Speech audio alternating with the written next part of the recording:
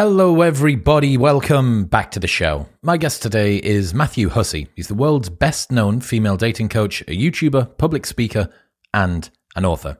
Choosing your ideal romantic partner is one of the most important choices you will make. However, men and women seriously struggle to understand each other, and perhaps now more than ever. Thankfully, Matthew has spent 15 years coaching millions of women through their relationship struggles, so perhaps he can give us some insight. Expect to learn what the women Matthew coaches actually want in a man, whether the dating landscape has actually changed that much over the last 15 years, how to build deep and lasting attraction, why more women are opting to not have children, what men often misunderstand about women's mindsets, whether men should be more vulnerable with their partners, how to present your best self on your online dating profile, and much more. Matthew is an absolute legend of this world, and to be able to hear from someone who has had a front row seat to what's happened in an incredibly rapidly changing environment is pretty cool. He did that super viral, should men split the check, would you expect a man to pay for the first date video like over a decade ago in front of a room of women that you might be familiar with, and he has just gone from strength to strength since then. Don't forget that you might be listening but not subscribed, and that means that you're going to miss episodes when they go up, and you do not want that to happen. It would be tres bad. So go and press subscribe on Spotify or Apple Podcasts or wherever you are listening. It really supports the show, and it makes me very happy indeed. Thank you. Mom deserves the best, and there's no better place to shop for Mother's Day than Whole Foods Market. They're your destination for unbeatable savings, from premium gifts to show-stopping flowers and irresistible desserts. Start by saving 33% with Prime on all body care and candles. Then get a 15-stem bunch of tulips for just $9.99 each with Prime. Round out Mom's menu with festive rosé, irresistible berry chantilly cake, and more special treats. Come celebrate Mother's Day at Whole Foods Market. Hey, it's Ryan Reynolds, and I'm here with Keith, co-star of my upcoming film, If, only in theaters May 17th. Do you want to tell people the big news? All right, I'll do it. Sign up now and you'll get unlimited for $15 a month and 6 months of Paramount Plus Essential Plan on us. MintMobile.com/switch. Upfront payment of $45 equivalent to $15 per month. Unlimited over 40 gigabytes per month. Face lower speeds. Videos at 480p. Active Mint customers by 531.24 get 6 months of Paramount Plus Essential Plan. Auto renews after 6 months. Offer ends May 31st, 2024. Separate Paramount Plus registration required. Terms and conditions apply if rated PG. But now, ladies and gentlemen, please welcome Matthew Hussey.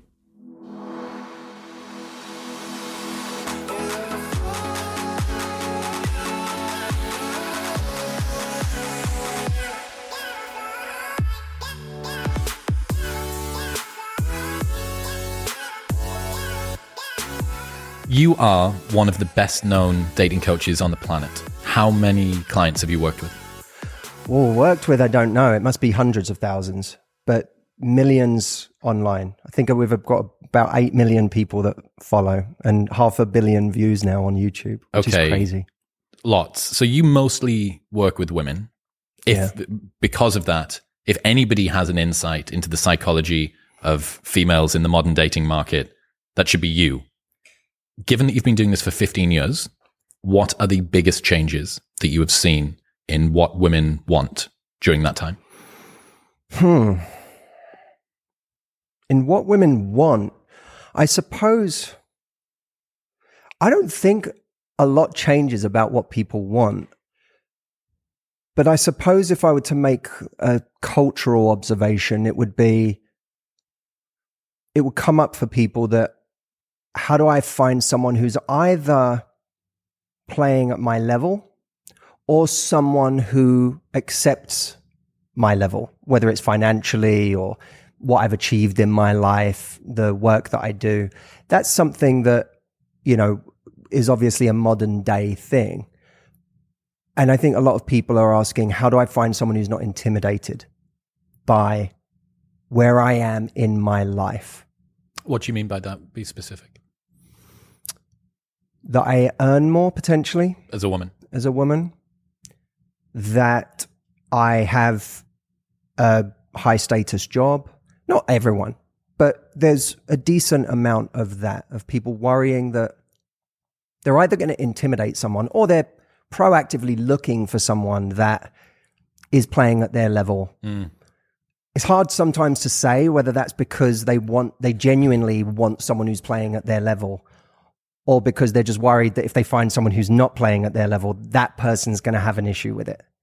You know what I mean? What's are women struggling to be attracted to guys that don't have that level of education, don't have that level of employment that they do? Are they struggling to date down, so to speak? From an attraction point of view? Yes.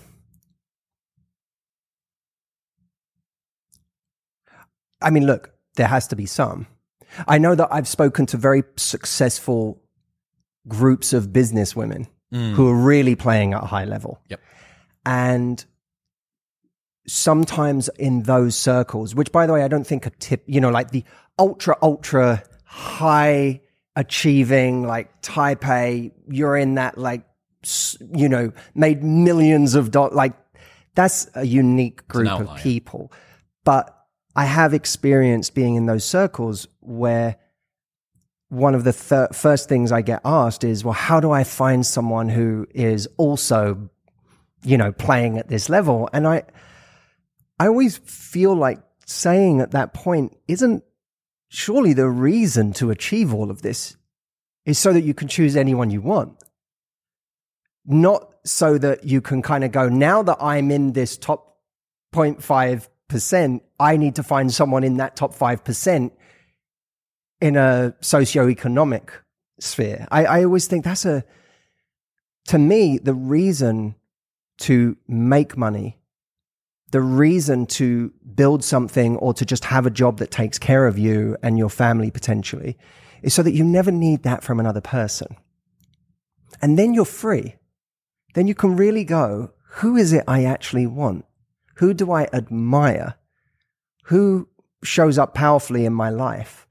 And I think that, sometimes I've seen people too narrowly define what they see as powerful. Yeah, an attraction. Well, fundamentally, there are certain elements of attraction for men and for women. Women, it tends to be status and resources. For men, it tends to be youth and fertility and looks. These things aren't completely unmalleable. You can change these things. You can nudge your preferences. But yeah, I can see how increasing female achievement would mean that they do have that reduced pool of men. So if those are the things with regards to what women want, what else has changed? What have been the biggest changes from when you've been interacting with your clients, the dating landscape generally, that have happened from when you started until now?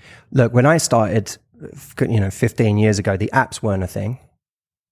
Dating sites were, but it was still, there was a kind of almost you didn't want people to know you were on a dating site. You might have been on one, but you didn't talk about it. That's gone. Like no one's worried. People hate dating apps a lot of the time. They're burned out on them. They don't want to necessarily be there, but there's not the shame that goes with like, I'm on Hinge, I'm on Tinder, it's like this thing I have to do. And I sort of resent having to do it. That's a lot of people's relationship with it. So that's changed. The relationship with it is not I'm hiding it. It's just, I don't want to have to do it. What I think is newer, because I've thought about this. I've thought, is there anything new to add to the conversation of what's changed in dating? But the looks aspect might have changed. Never have we been so capable of having the tools to change how we look online, on our Instagram, on our profiles. That is like, there were some people that maybe years ago were really quite adept at making themselves look their best. In person. When they were posting pictures even. Like, oh, well, both in person and in their dating profiles. But I remember Match.com back years ago, I don't know if they still say it, but they used to say, I think they had like 18 slots for uploading photos. And their whole thing was the more photos you upload, the more trust you're building and people will really essentially get a good look at you and it's going to result in more matches. And the less you have, the more it's like people are like, wait, how do they look? And I don't know that holds true anymore, because these days someone can have an entire Instagram profile, man or woman, and you just don't know what they look like until you meet them in person. We have so many tools now to change how we look. And that has different implications. For one, it's sort of homogenized looks. So if everyone is trying to look, if like we've decided that this is what the fashionable look is right now, then everyone sort of starts molding, or not everyone, but a lot of people start molding themselves to look like that. So there's a kind of, in the same way that globalization meant that every town you showed up to had a Starbucks and a this and a that, and every town started looking the same. I feel like that's happened with people online. There's like a globalization of looks. It also means that we have this standard, not just we have more insecurity about ourselves and our looks because we're looking at everyone else going, I don't look like that. But it's also created this crazy standard when it comes to what we're looking for and who we're looking for. Because we are now we're like chasing this image that isn't even that person. And I find it's true of everything in life now. It's like true of Santorini. Santorini can't compete with Instagram Santorini. I saw pictures yesterday on Instagram of New England in the fall. Now, Audrey and I we're excited to go to New England in the fall. I've been here a long time. Audrey's newer to the States, and I want to show her the East Coast in the fall time. And I was about to show her these photos of New England in the fall. And then I was like, something doesn't look right about these photos. There were these pinks that were insane. I was like, they can't that. And then I started looking at the comments, and there were just so many people going, I live in New England and it is beautiful in the fall, but it looks nothing like None this. of these pinks. I don't know where they've come from. Yeah. And so when you look at that, you go, oh, that's a real shame.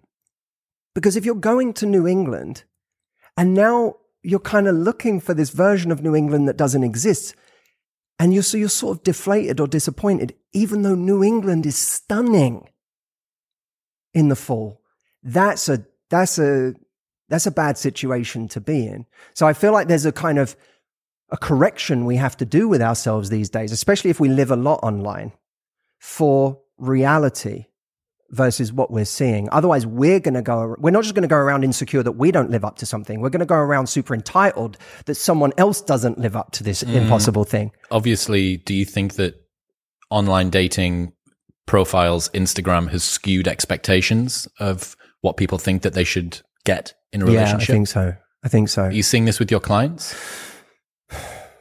I don't know. I don't know if I have a lot of anecdotal evidence for that explicitly, but I just think the more, it can't not be true on some level. The more we all see, because it's true on things outside of romance, the more we see people driving crazy cars and they look like they're on vacation all the time and we don't know when they work because they always seem to be by a pool somewhere sipping a cocktail, the more you think there must be something wrong with your life that, why aren't I getting that much vacation, or why am I not enjoying that life? And I think there must be, so we feel entitled to that life where we're not working really hard to get there and whatever, because no one's showing that. There has to be a romantic equivalent to that. What do you think that men misunderstand about what women want right now?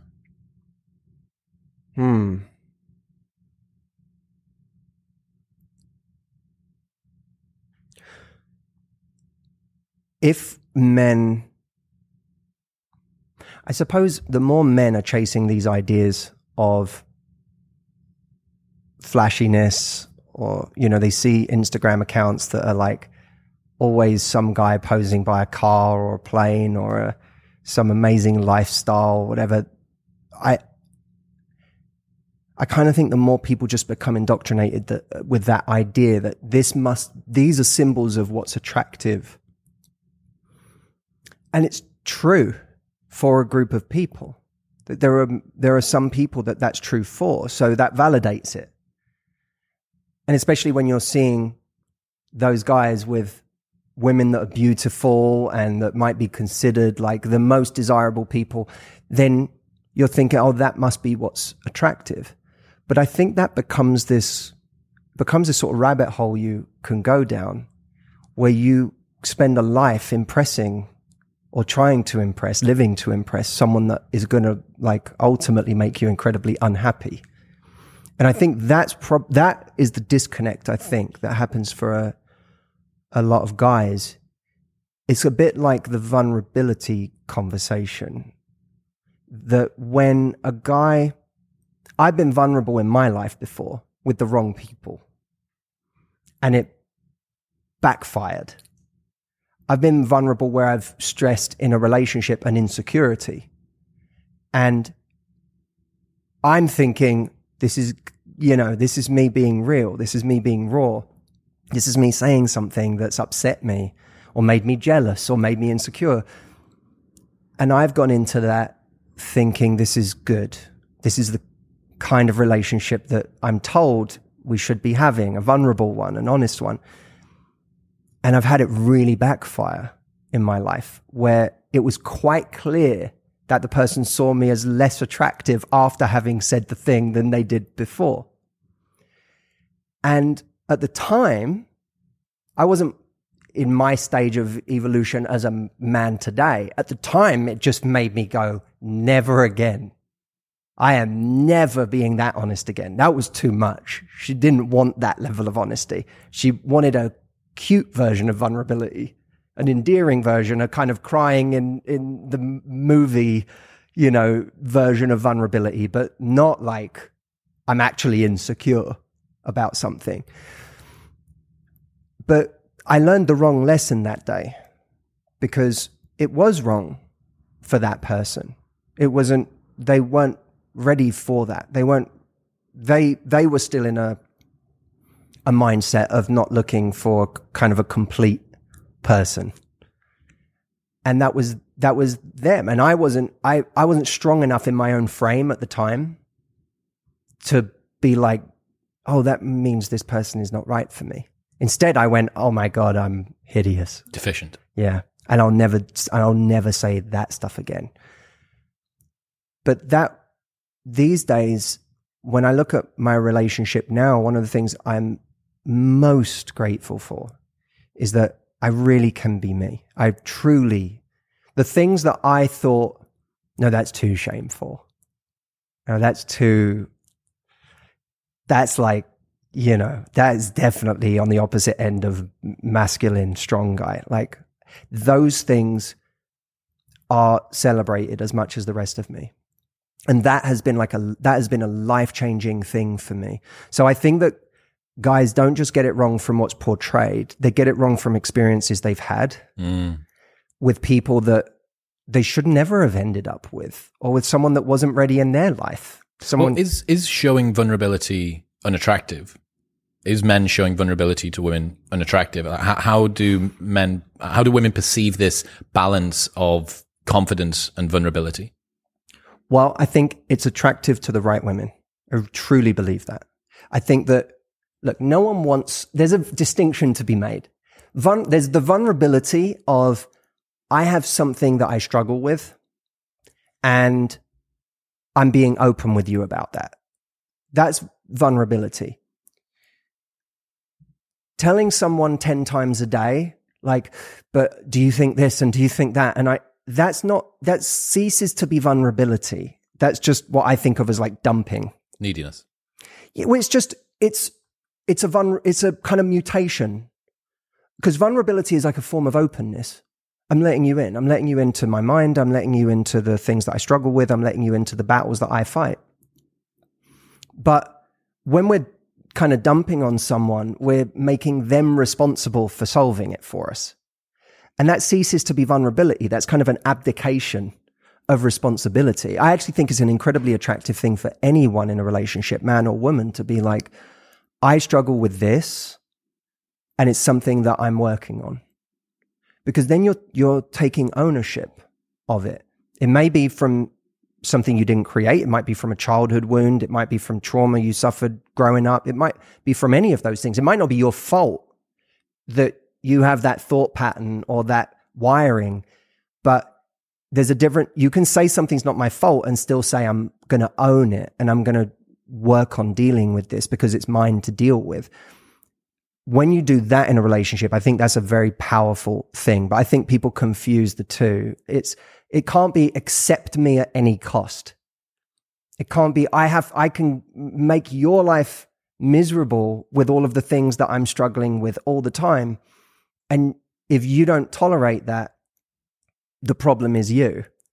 In other news, this episode is brought to you by Element. Element is a tasty electrolyte drink mix with everything that you need and nothing that you don't. It is a great alternative to sugary electrolyte drinks. It's got a science-backed electrolyte ratio of sodium, potassium, and magnesium, with none of the junk, no coloring, no artificial ingredients, no gluten, no fillers, and no BS. They are the exclusive hydration partner to Team USA weightlifting and relied on by tons of Olympic athletes and high performers all around the world. They also have a no BS, no questions asked refund policy. So if you do not like it for any reason, they will give you your money back and you don't even need to return the box. That's how certain they are that you'll love it. Head to drinklmnt.com/modernwisdom to get a free sample pack of all 8 flavors with your first box.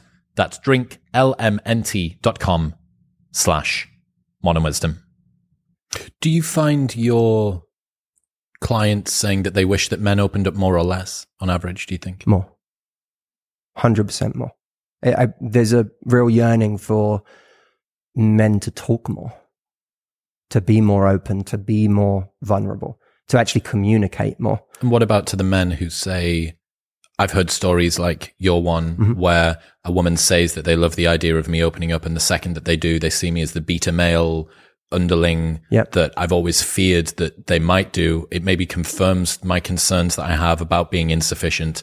Therefore, I'm going to lock this away. Yeah. Or I say these things and they think I'm awful. You know, there's things that I'm going to say to you that I don't normally say because I think they're a part of my past that I don't like. And you're going to now think I'm villainous. You know, there's that too. And that's 100% going to happen with some people. 100%. There are going to be people you come up against who you tell them something from your past and they go, you're awful. Who doesn't have something that they look back on and go, I really was a shit to someone. I really was mean to someone. I regret that deeply. I should never have done this. I should never have done that. But what we want is to be able to meet someone in life who can make space for those parts of us. And to the guys that say there are women who say they want vulnerability, and then as soon as I actually cry, not cute cry, they're out. I don't think there's someone who is capable of having a real relationship. I think that's a woman who says that she wants a real relationship, but hasn't grown enough to truly understand men. And truly understanding men might be understanding that there are some things you will or won't like. And also that there are parts of him that are very much not different from you at all. And if you're looking for someone who's bulletproof and strong all the time, then there's some growing up to do. Well, there will be men out there that are like that. That are bulletproof? You know, yeah, there are men out there. I have a number of friends that range from totally emotional to completely unemotional. And some of them that are completely unemotional, I believe that that's actually how they are.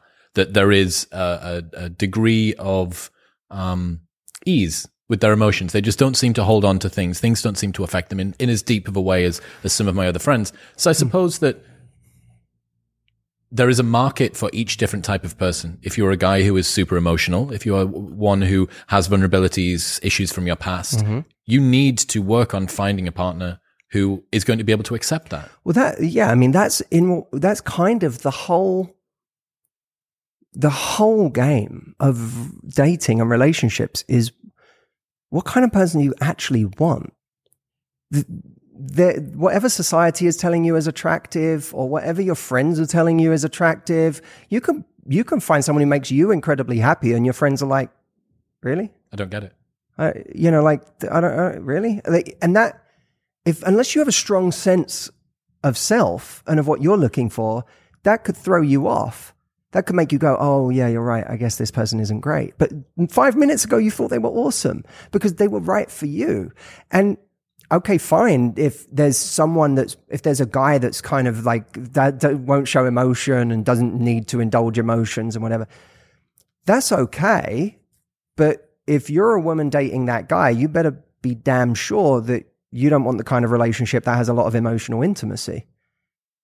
That's really what it comes down to. When you talk about a guy like that, I go, that's a guy I'd never be close friends with, because I'm not like that. I'm like I'm a crier. I'm someone who, I cry at everything. Weeper. Yeah, I am. Weeper. But that's who I am. And so I like being, if you look at the pattern of all of my male friendships, they're all people that we can sit together one-on-one and have really meaningful, open, vulnerable conversations. Yeah. So if you're a woman looking for that, as a man, I know I'm looking for that. If you're a woman looking for that, then you have to look at that from the beginning and say, have I seen any evidence in the first 3 weeks of the fact that I'm talking with someone who can relate on that level? Yeah.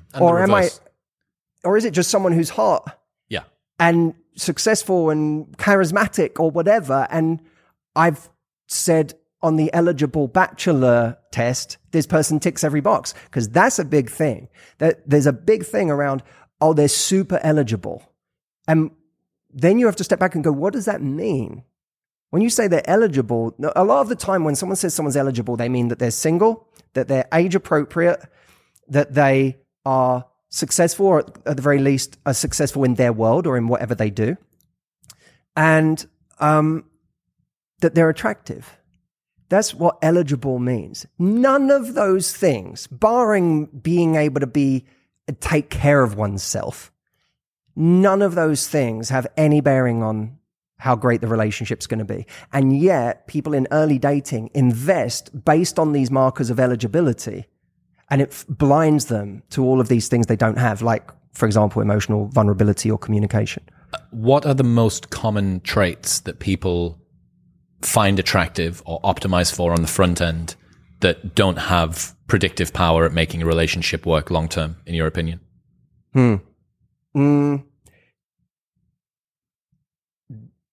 I won't say it has no predictive power, but chemistry is wildly overrated. What's chemistry? Well, that's the point. It's not easy to put your finger on, but people will describe it as, it's, this feeling I get when I'm with them, this spark. Attraction, this spark, this connection, sometimes when people are talking about chemistry, they're talking about animal attraction. Other times when people talk about chemistry, they're talking about this just deep sense of feeling really connected to someone.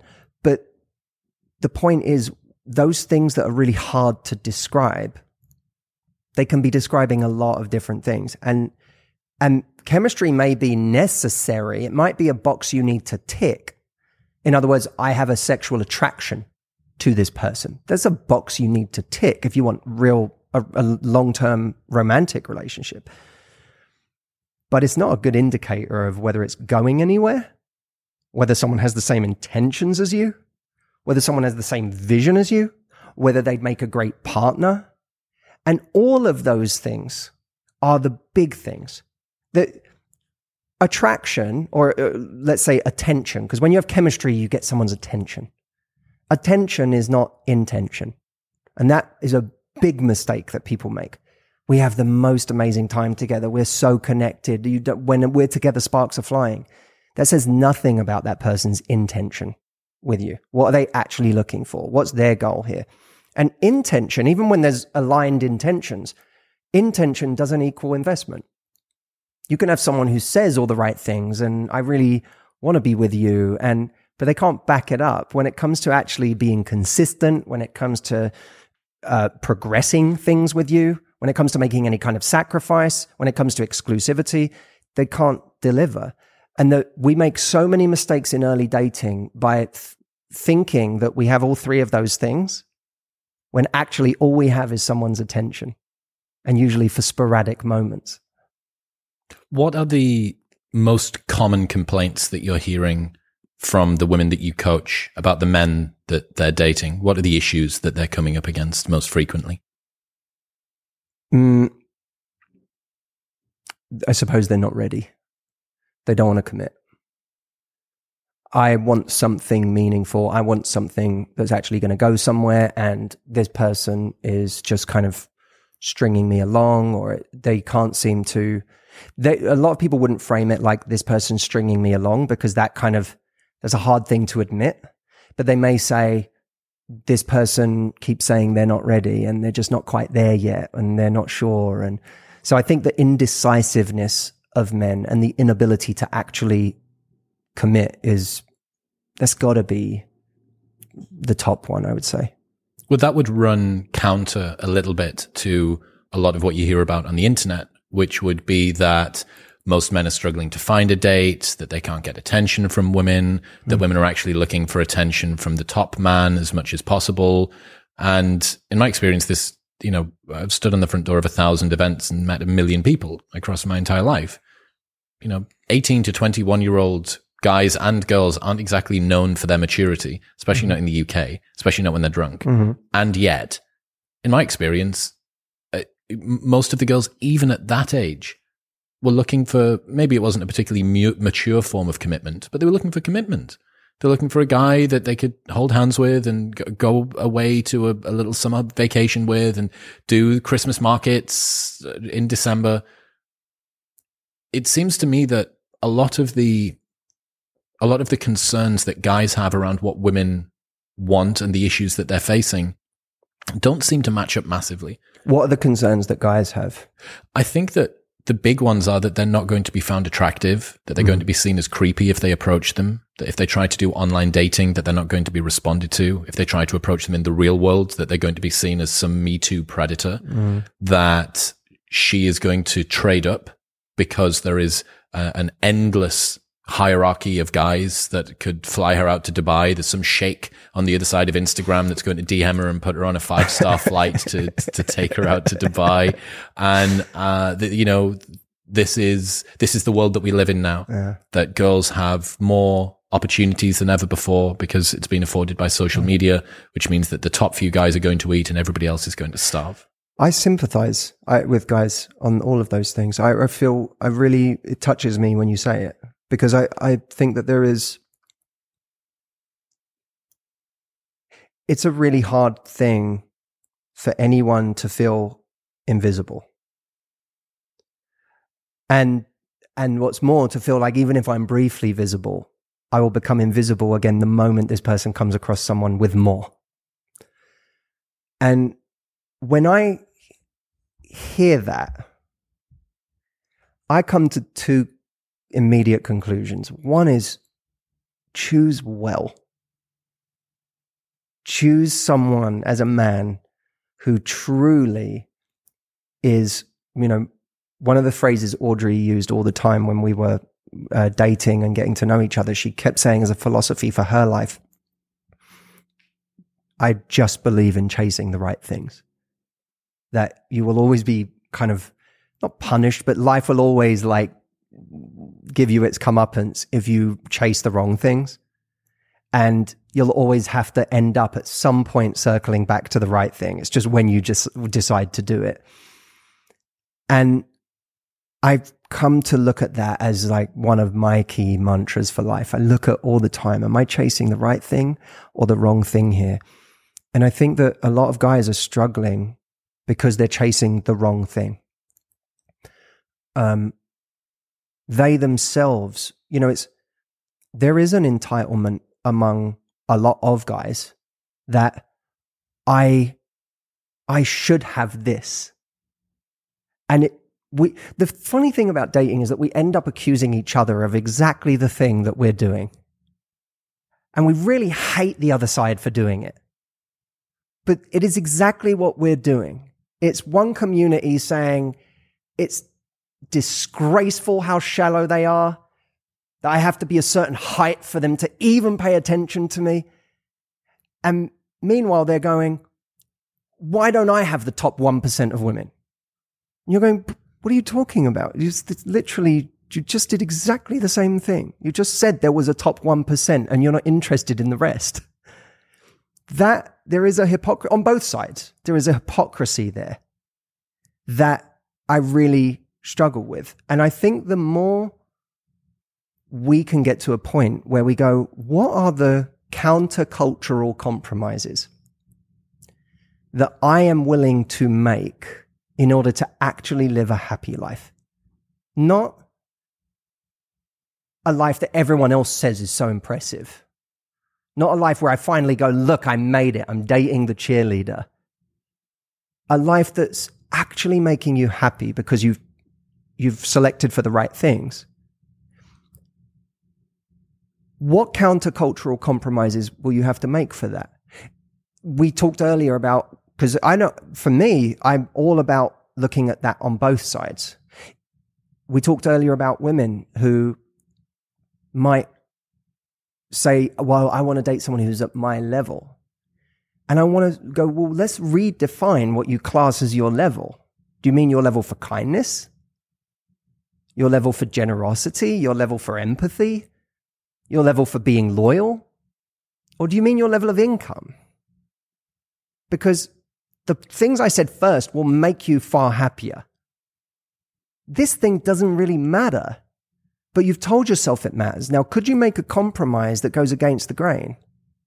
Because that is what, if we go online and we look at all of these communities, is everyone arguing to me, that's from the outside, because I'm not deep in these things, but it's like I hear secondhand all the time. So you can always correct me if I'm getting it wrong on what people are saying out there. But when I look at it, I feel like so much debate is being had at the macro level of here's how men are, here's how women are, and here are all the things we can't stand about the cultural norm right now. And when I look at that, I'm like, this feels to me like if it was the business equivalent, it's like, I want to start a sandwich shop. And I spend all my time watching the news and the economy and the macro statistics and saying, this is why I shouldn't start a sandwich shop. This is why you can't start a sandwich shop today. Look at it. I'm watching the news all day and it's terrible. The banking system's going to collapse soon. You know that, right? No point starting a sandwich shop now. Or constantly arguing about politics and who's in government. Oh, it's the Democrat. Oh, it's not business friendly. Oh, you don't want to be in California. It's not business friendly. I'm not going to start a business in California. Like there's that mindset. And I have always, one of the reasons that I've always loved studying things from a place of curiosity, and that's what you do. You're a curious person who's fascinated by how things work and why things are happening. So I get that part I understand. But when people are complaining constantly about the macro of it all, and that becomes their excuse, I always just think, do you realize that your life changes by what you do in the micro? If you're a woman and you're saying, men are always intimidated by me, I say, in the macro, you're 100% right. That there is an awful lot of men. If you're a high earner, if you're high status, if you've done a lot in your life, there's going to be a lot of men who are intimidated by you. That's 100% true. So I would never want to invalidate that.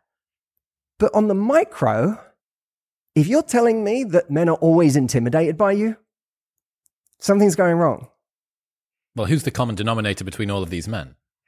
Right. Now, you could say men are the gender is the common denominator, is men. Men have a problem with this. None of my female friends have a problem with this. Men have a problem with this. But I look at that and I go, there is a way to either you're going for a certain kind of guy all the time, or you're going in with that as your kind of power and that as your value, and that's the thing you talk about all the time. No one wants to go out with a rich person who talks about how much money they have. No one.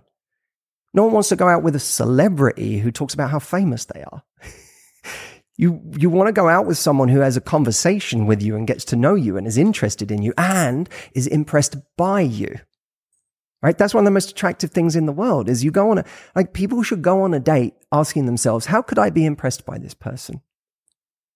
And if you do that, and there was a writer friend of mine who used to write, I think he wrote for the Hollywood Reporter or someone, but he used to say when he would interview celebrities, the goal for himself so that he could write a good piece was always to go, because he didn't care. He'd been doing it so long.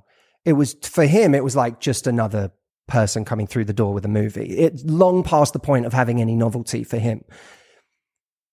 But he would say, by the end of this interview, could I get to a place of feeling grateful for having been here? And he knew that the key to accessing that gratitude was feeling like by the end of the time with that person, they had taught him something.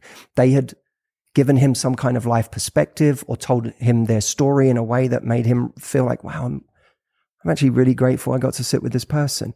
He said, if I could achieve that gratitude, I knew that the article I would write would convey that. I knew it would be a good piece.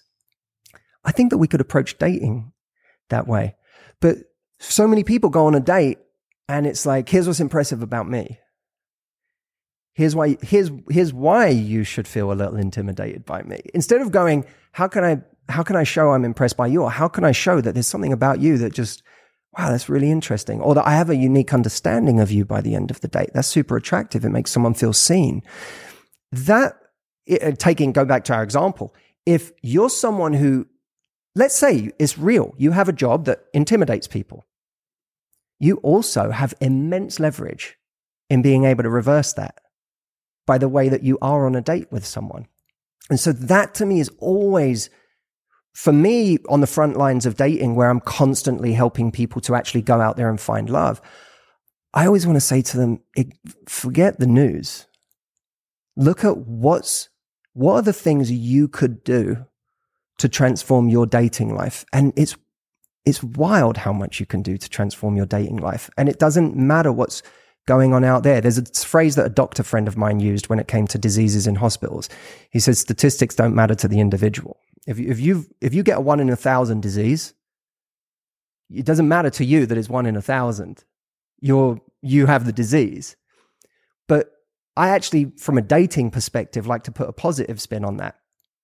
That regardless of how grim things seem out there, the statistic doesn't matter to the individual. If you as an individual learn how to be more proactive in your love life, you learn how to be a beautiful presence on a date, you learn how to attract someone, those statistics are not going to be the primary thing affecting your love life. We'll get back to talking to Matthew in 1 minute, but first I need to tell you about a product I've used every single day for 3 years now to help support my health and my nutrition, and that's AG1 by Athletic Greens. Even with the best of intentions, I don't get enough fruit and vegetables in my diet. I don't know if anybody does. And AG1 helps to fill those nutritional gaps and just make me feel more confident that every single day I'm covering all of my bases. AG1 is a life-changing nutritional habit. It's got 75 vitamins, minerals, and whole food sourced ingredients, including a multivitamin, multi-mineral, pre- and probiotic, green superfood blend, and more that all work together to fill the nutritional gaps in your diet. It is the most comprehensive all-in-one daily powder that I've ever tried. I always wondered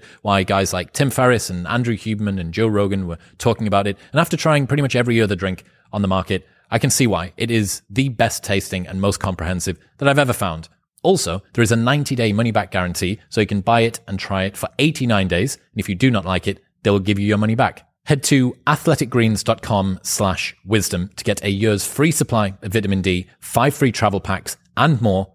That's athleticgreens.com/wisdom. Remember as well that at the moment, the same news, the same macro weather report is being absorbed by a lot of other people that are in the dating market. So this is a mental model I learned from David Goggins, and he was saying it's so easy to be great nowadays because most people are weak. And Dana White said something similar, which was he advises his sons, if you are even remotely a savage, you will run these people over because the bar is set so low.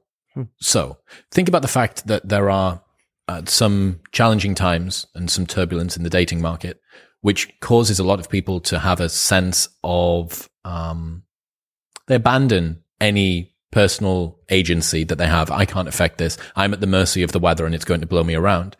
Okay. Reverse that and think the bar is set so low because almost everybody else believes this. So if I put a tiny nanogram of effort into what I do, I will separate myself out from the pack.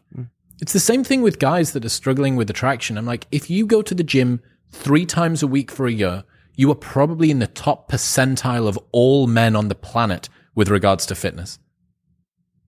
180 minutes a week for a year. Like, the bar is set so low for this stuff. And it is easy for you to separate yourself out from the pack if that's the case. So you can use the concerns, you can use that as a litmus test to think, well, okay, those are the things to avoid doing.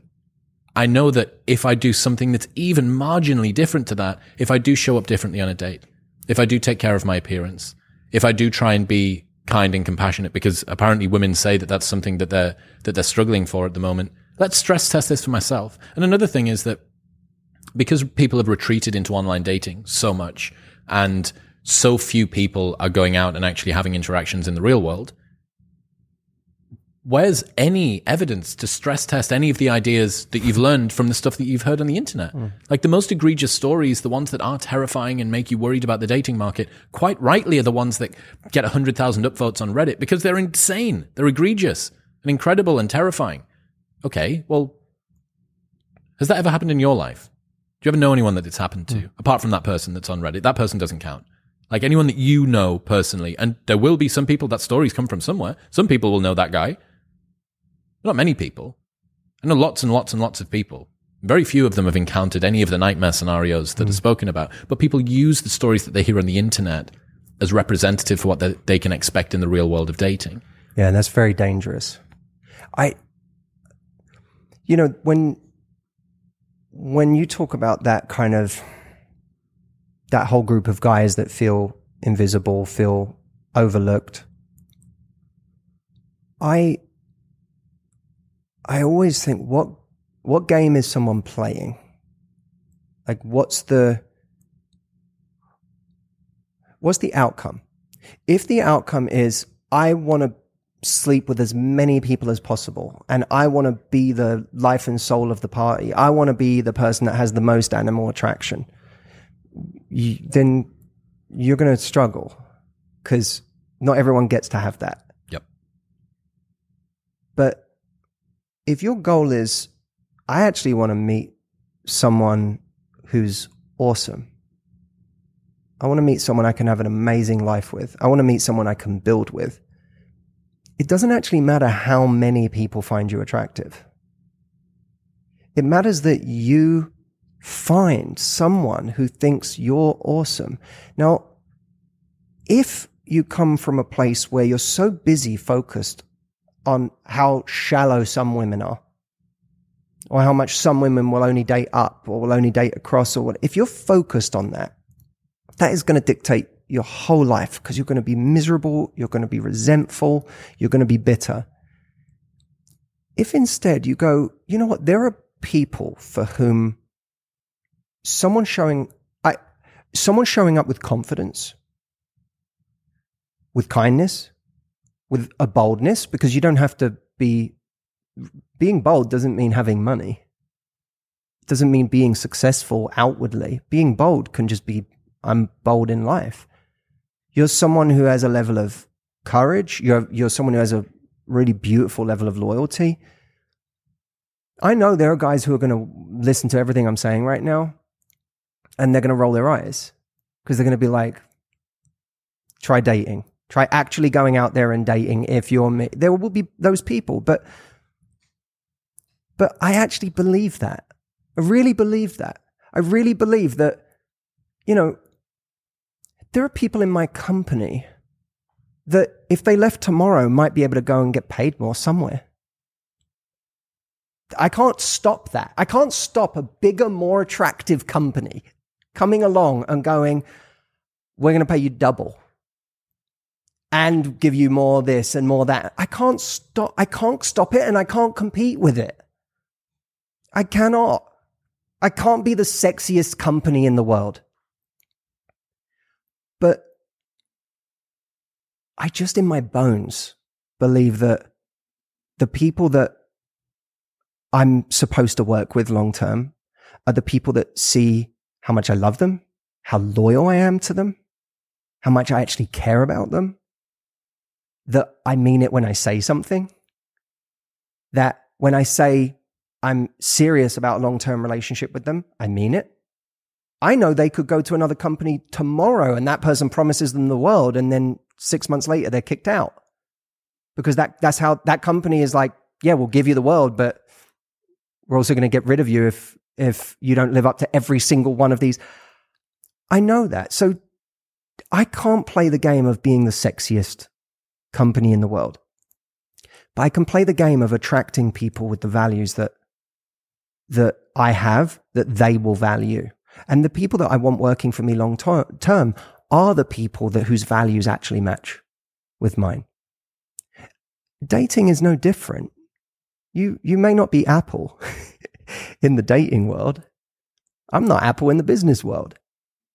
But your values, they really, with the right people, they will be the thing that makes someone go, yeah, of course I could be with a guy with more money. Of course I could be with a guy who's taller. Of course I could be. What? I'd be insane to give that up for what I get with you. And there will be some guys who listen to that and go, oh, so I'm the consolation because they'd rather be with this tall, that blah. That's insecurity talking. Because no one has everything. No one. And that's you coming from the frame of reference that guy's height matters more than the values you have. That's you coming from the frame of reference that guy's money matters more than the values you have. You've bought into that. And that's why it bothers you. That's why you feel like you're the consolation prize. It's because you believe it. So you have to stop believing that. And I'm not talking, this isn't like, I want people to understand this. I'm not talking about some soft, like, believe in yourself mindset. I'm really saying that this to me is the real stuff. This to me is like you're tall inside. Like you have a tall personality. You have tall values. When someone feels that from you and they feel that energy is real, it's crazy how much for so many people, what they thought they cared about yesterday starts to actually disintegrate. And so what if you started going through life, instead of being the person that confirms everyone's suspicions that those things matter more, what if you were the person that made them disintegrate? Because meeting you was like this, it like changed someone's paradigm on what's actually important. And that is a thing that anyone can do. Anyone. But you have to actually live by those values that I'm talking about. And you might have to make peace with playing a longer game. Because it can take time for people to realize how important those things are. Someone tall, hot, and handsome or whatever doesn't sneak up on you. They walk through the door and a lot of people go, okay, this seems like someone I'd want to talk to. But some of the things I'm talking about, they sneak up on you. But when they land, it can change someone's world. I have, in my own life, started to, in the last few years, really just let go of, whatever, the kind of comparisons that I might have made in the past, or the thing for myself where I thought I didn't live up to that, or I wasn't this, I'm an introvert. I'm not life and soul of the party. I'm life and soul when I'm standing on stage because I'm good at public speaking. But put me in a party, I'm no longer life and soul. I never have been. I'm never going to be. It's not who I am. There was a time when that bothered me. I was like, I should probably learn some more social skills that make me the life and soul of the party. I want to be that guy who can, like, at a certain point in my life, I said, I don't care. I just don't care. And for the kind of person that wants me to be that, for me to be in their lives, that really isn't my person. It's not my friend. It's not my male friend. And I started to learn that I'm appreciated for other things that I maybe never registered were important, or things that I never thought were important about me. I started to realize, that's it. Those are the things. Let me focus on that, because spending all this time focusing on, is a better looking guy going to walk in the room? Is someone with more going to walk in the room? You can play that game forever. And there always will be, by the way. There'll always be a Chris Williamson who shows up with bigger biceps. It's like, it's just the way it is. But when your worth is not rooted in that, it's the most liberating thing in the world. I wonder how much of this is related to age.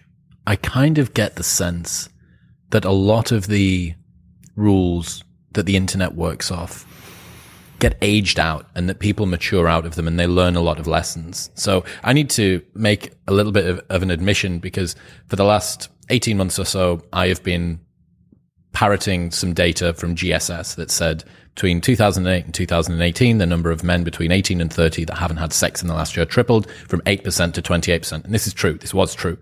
GSS data has continued to come out. Last week, I found the 2021 data. From 2018, 28% of men hadn't had sex in the last year. In 2021, that had dropped down to 17% of men.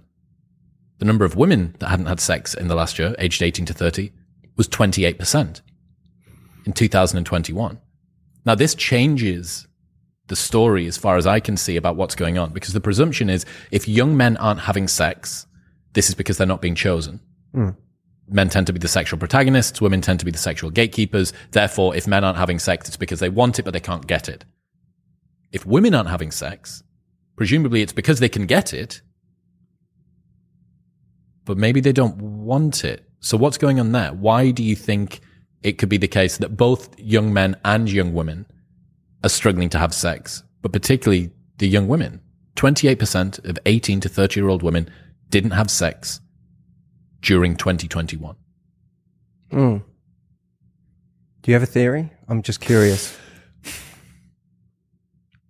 My current working theory for a lot of this stuff is that there's generalized risk aversion disorder, GRAD, which is something I've completely made up, but that a world where Netflix, Amazon Prime, Uber Eats, DoorDash, social media, video games, porn for men specifically, has turned down the amount of risk and discomfort that most people face in their everyday lives.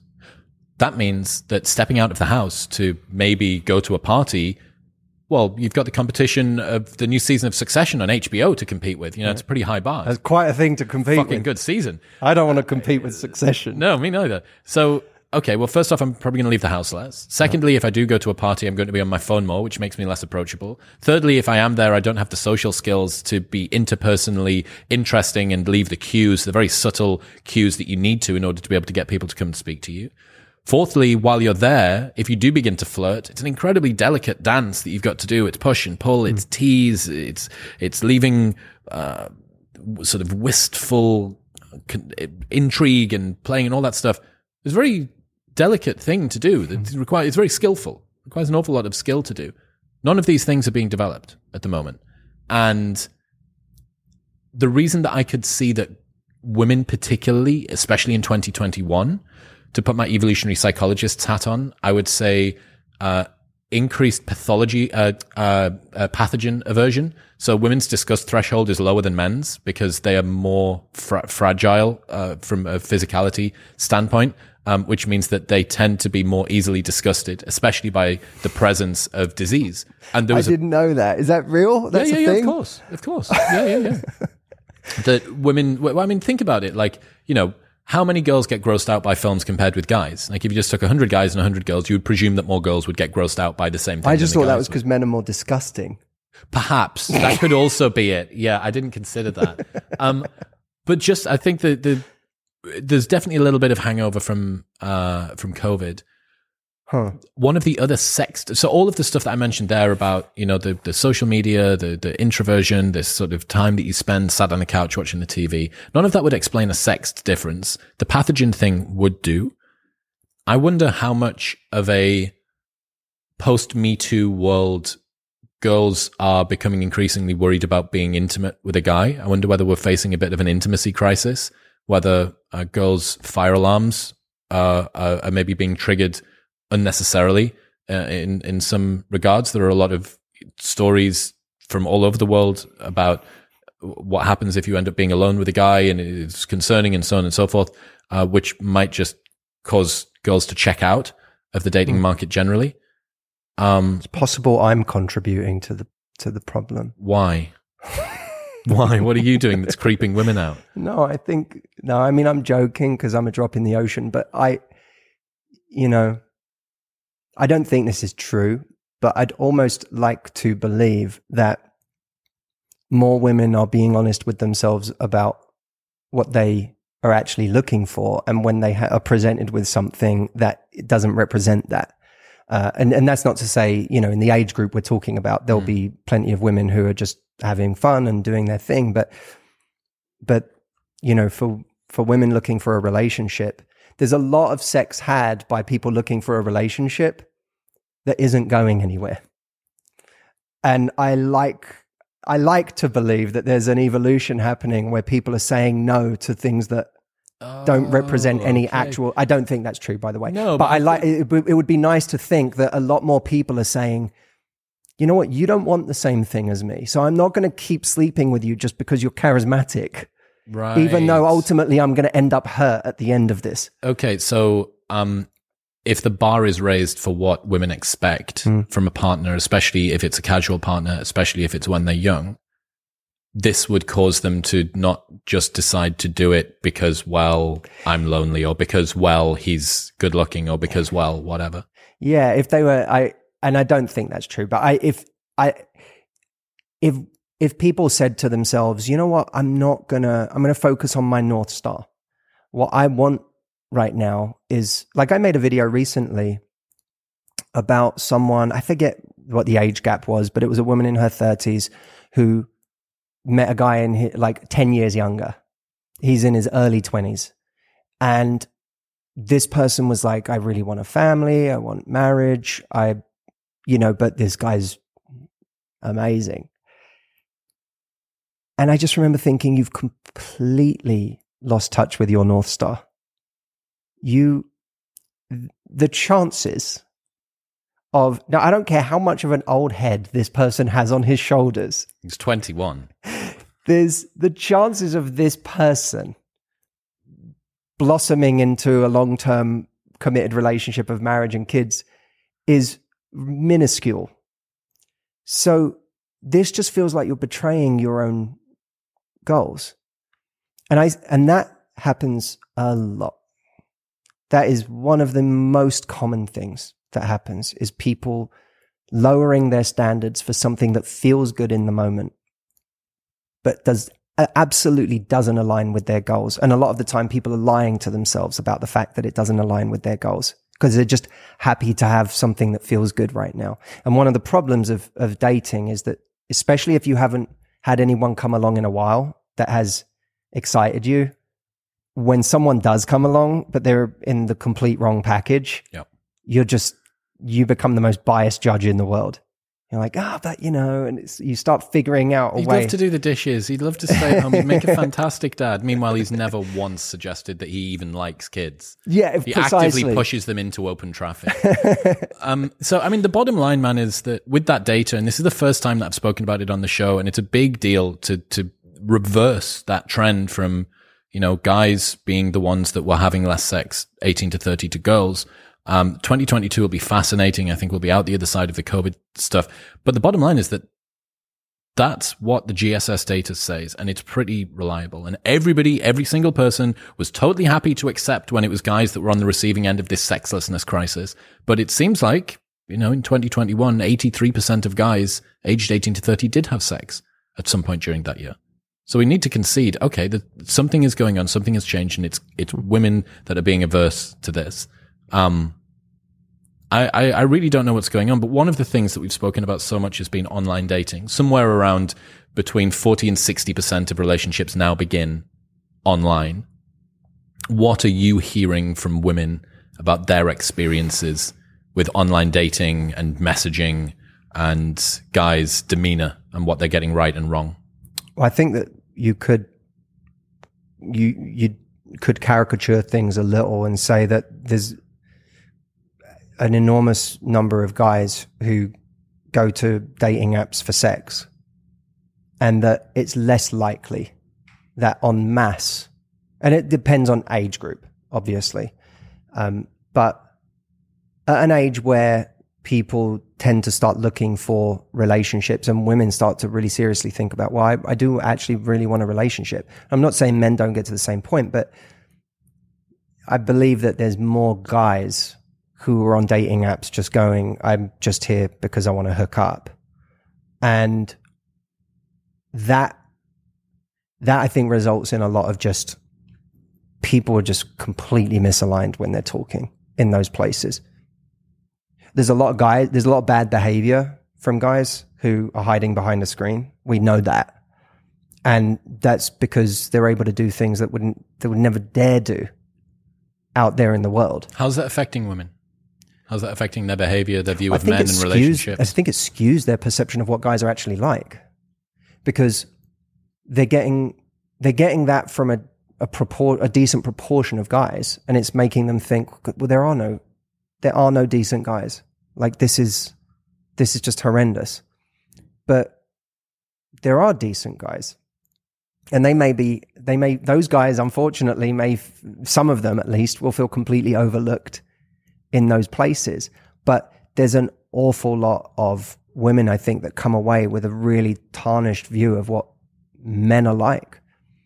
And I also think, like, for some guys, I mean, maybe for all, but what they do in that environment when they feel like there's no repercussions, I feel like that's indicative of how they actually feel about women, or how they, that's indicative of their deeper relationship with women. Because, or an ignorance. It could just be an ignorance too, that they're not educated. They've never been taught. This is what it's like to be on the receiving end of this.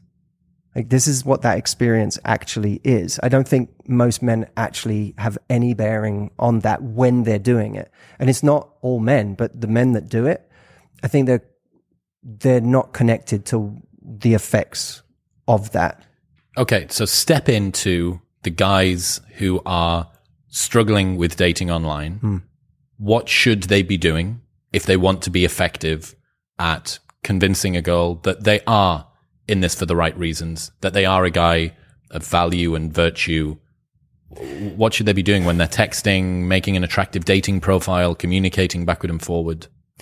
I mean, for me, I think the ultimate thing is that there's a sense of decisiveness when it comes to progression.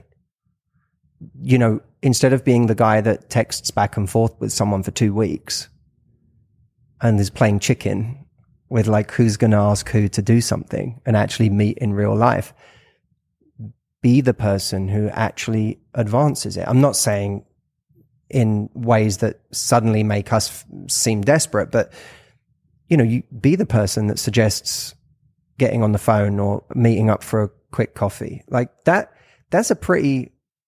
shows intent. What's a good first date idea? Some of the favorite ones. I like anything where you are not sitting kind of facing each other. I think roller coaster. Yeah, I remember saying this at an event, and just I go, a good date is like park bench style, like anywhere where you can sort of face out into the world and turn to each other when you want to talk. And I just heard a voice in the crowd go, sushi.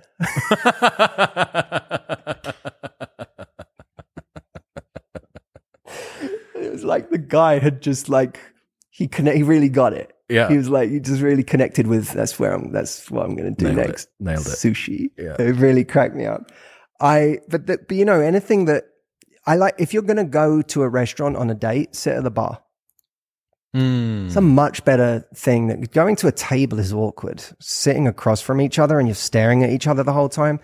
Go sit at the bar, because then you can chat with the bartender.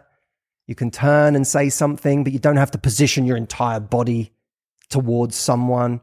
But what it allows to happen is a more natural kind of, if you look at attraction and seduction, we start facing away from each other. We become aware of each other, like a sort of side eye, oh, I'm aware of you. And then eventually we turn into each other. And I think that a date can almost kind of, you've already got the we know each other part, unless you're just approaching someone out there in the world. But a date where you can start pointed at something, and the more rapport you build and the more comfort you build, you kind of end up turning inwards. That's a pretty good date. So walking is a good date. Like walking somewhere with someone. I think as a guy, you have to also bear in mind that for women, safety is a big thing. So being somewhere where they actually feel safe with you. So not walking in a dark alleyway. No dark alleyways. Right. So a zero dark alleyway first date policy. Okay, fine, cool. Yeah. Those are, and also don't be afraid to have a short date. You know, if you can lower the stakes for someone going into a date. 30-minute walk and a coffee. Yeah. Like even, you know, I have to be in this part of town later in the day, but I'm over here. Do you want to meet up for a coffee? Like that just says to someone, I don't have to worry. I don't have to think about whether I want to spend an entire evening with this person right now.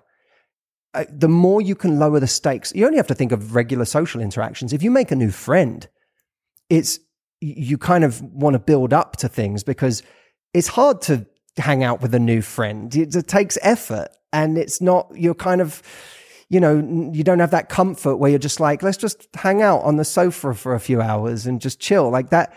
But if you say, you know, let's grab a coffee, let's grab a juice, whatever, there's an out, you're more likely to have half an hour with a new friend. And that half hour can be the making of a new friendship. But you got to get, you know, as Sean Aker would put it in The Happiness Advantage, you have to lower the activation energy required. And that can apply for dating too. What have you seen with regards to online dating profiles? Good ones, bad ones? Oh, man. I'm so not close to dating profiles. But for me, show, don't tell is an important rule in dating profiles. You know, that whenever we say we're something, if I say I'm funny, I'm not showing you I'm funny. I'm not saying anything that's funny. I'm just telling you I'm funny. Or when we're just saying what we like, listing things we want in a person. Like I want someone who's funny. It becomes vanilla very quickly because sort of isn't everybody. I think that real estate is space to actually show something about your personality or the way that you think. There was a great dating profile that I once came across. And this woman said, the prompt was something like, what's your biggest disappointment? And she said that my future kids will never get the experience of walking around Blockbuster Video and choosing a movie for the night. I always thought that was such a great thing to say because that firstly, she was showing like that was endearing. It was like it showed a nice part of her personality. She also managed to say that she wanted kids in a completely relaxed way. Not don't message me if you don't want to be serious.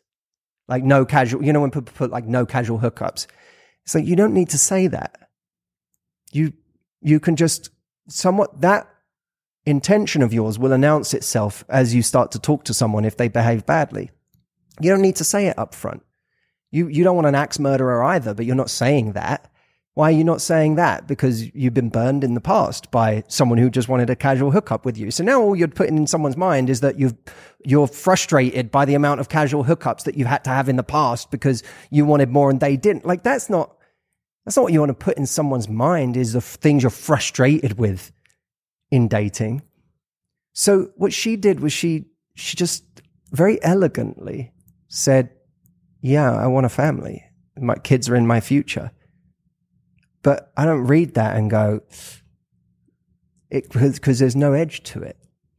It's the same. I had a course years ago, and there were, back years ago when I started, I actually used to send people out for the night, women out for the night, and have them practice things. I don't do that anymore. There's too many people in it. If it was 2,000 people in an event, we can't have them descend on the city. Yeah. But back when it was small groups, we actually like encouraged people, go out for the evening and try this stuff. And it was really interesting. There were two single mums who came in the next day. And one of them said, how do I communicate to someone that I am a single mum? There was a lot of like, it felt heavy to her. She saw it as baggage.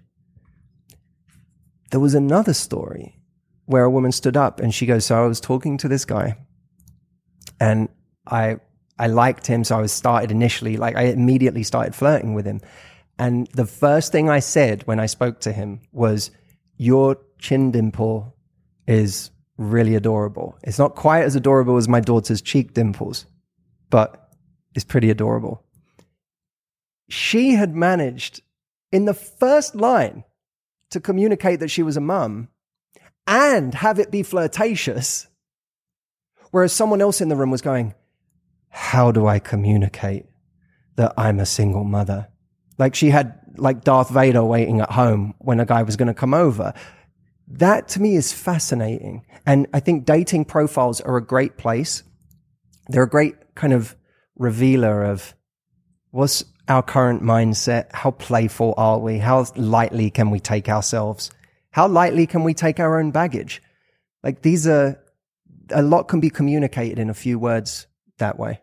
We'll get back to talking to Matthew in 1 minute, but first I need to tell you about Manscaped. Manscaped's Lawnmower 4.0 is the best ball and body hair trimmer ever created. It's got a cutting-edge ceramic blade to reduce grooming accidents, a 90-minute battery if you want to take a longer shave or if you're just a particularly hairy gentleman, waterproof technology which allows you to groom in the shower, and an LED light which illuminates grooming areas for a closer and more precise trim. It's even got a 7,000 RPM motor with quiet stroke technology so that you could secretly do it when no one else realizes. It's got a wireless charging system which helps the battery to last even longer. Basically, if you were a man in 2023 who is still trimming his gentleman's area with an old face shaver from 5 Christmases ago, what are you doing? Come and join us in the modern world. There are purpose-built tools for the job, and the Manscaped Lawnmower 4.0 is exactly what you need.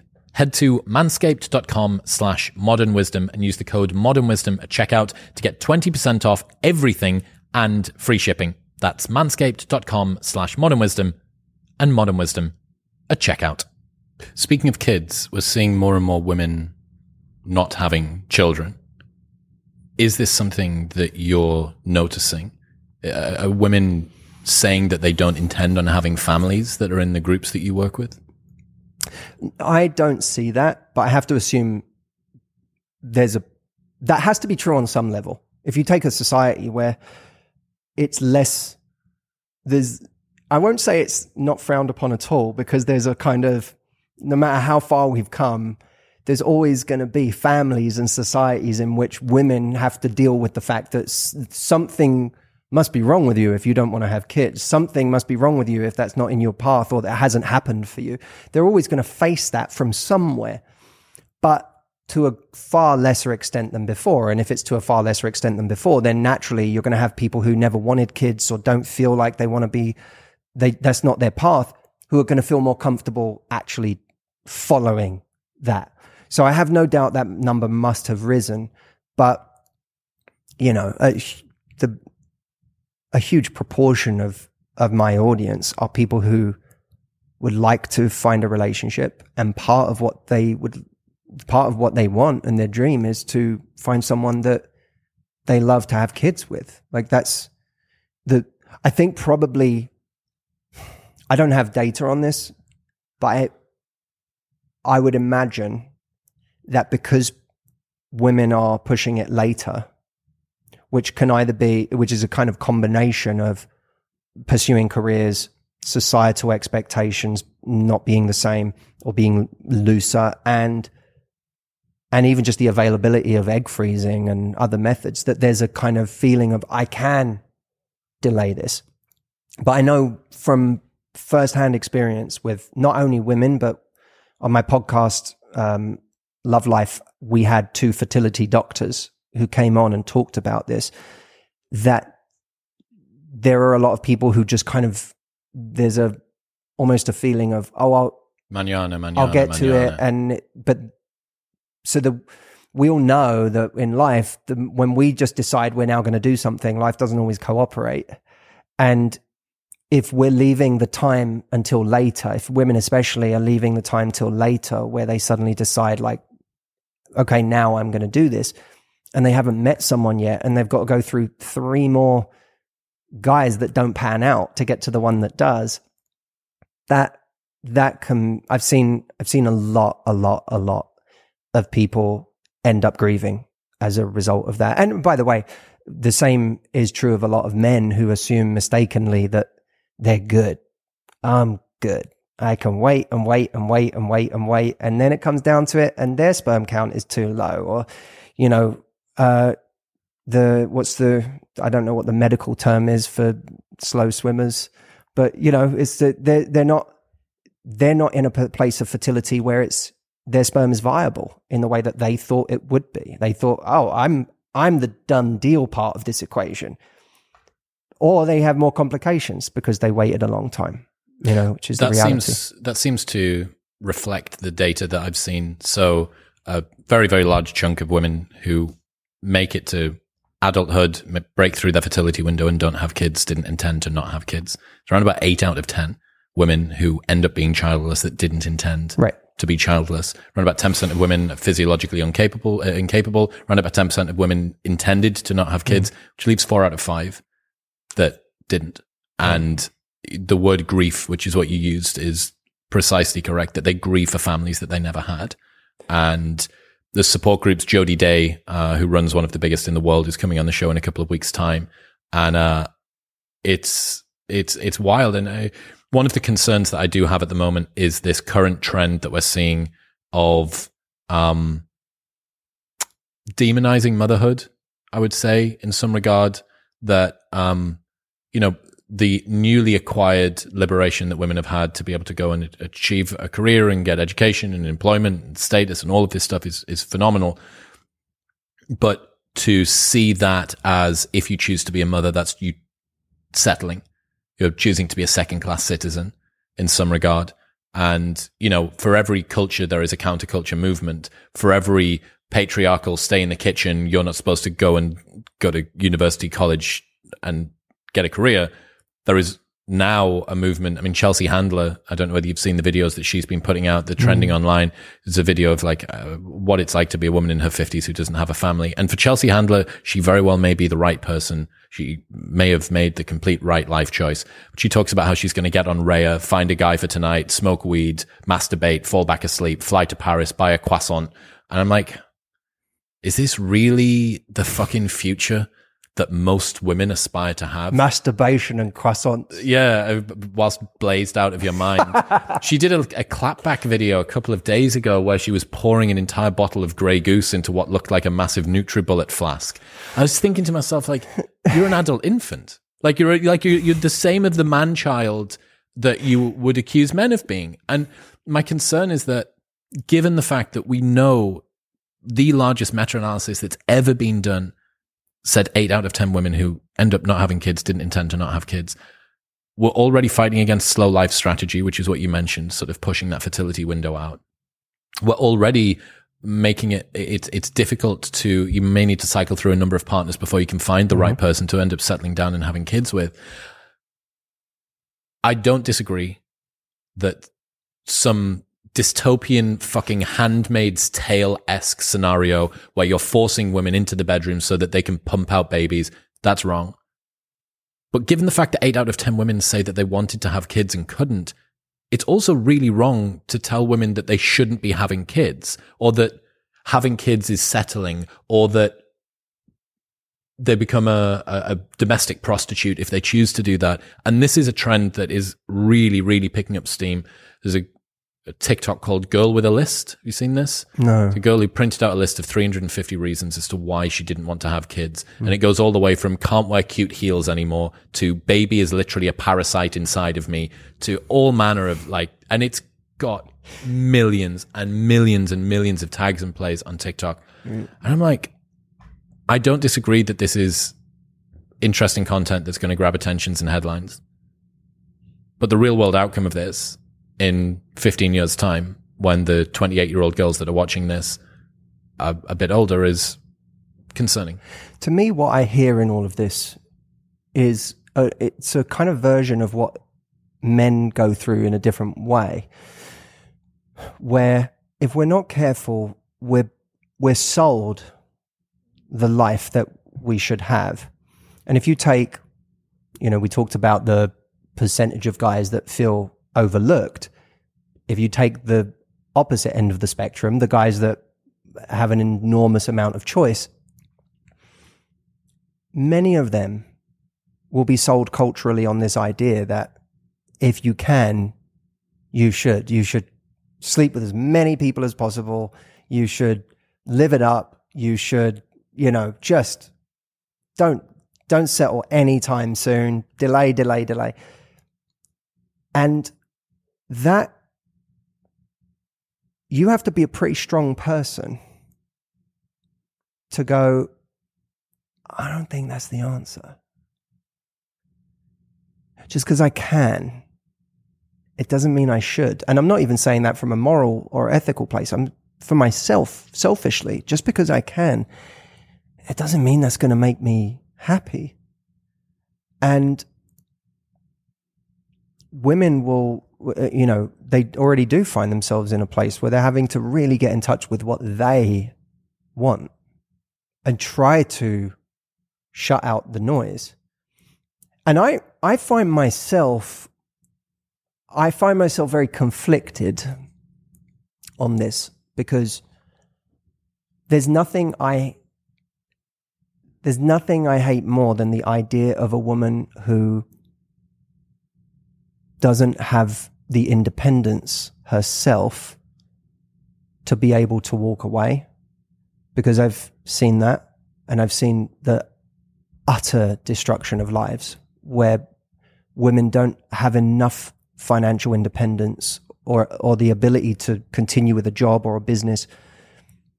And so that man has something he's holding over her the whole time. And it is the mandate for abuse, those relationships. So on one hand, the idea of, kind of saying motherhood should be celebrated, I agree with.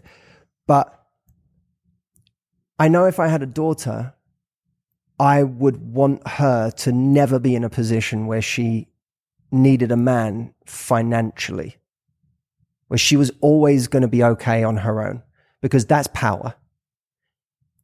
Past that point, that's when you have to start getting really honest with yourself and saying, do I need more?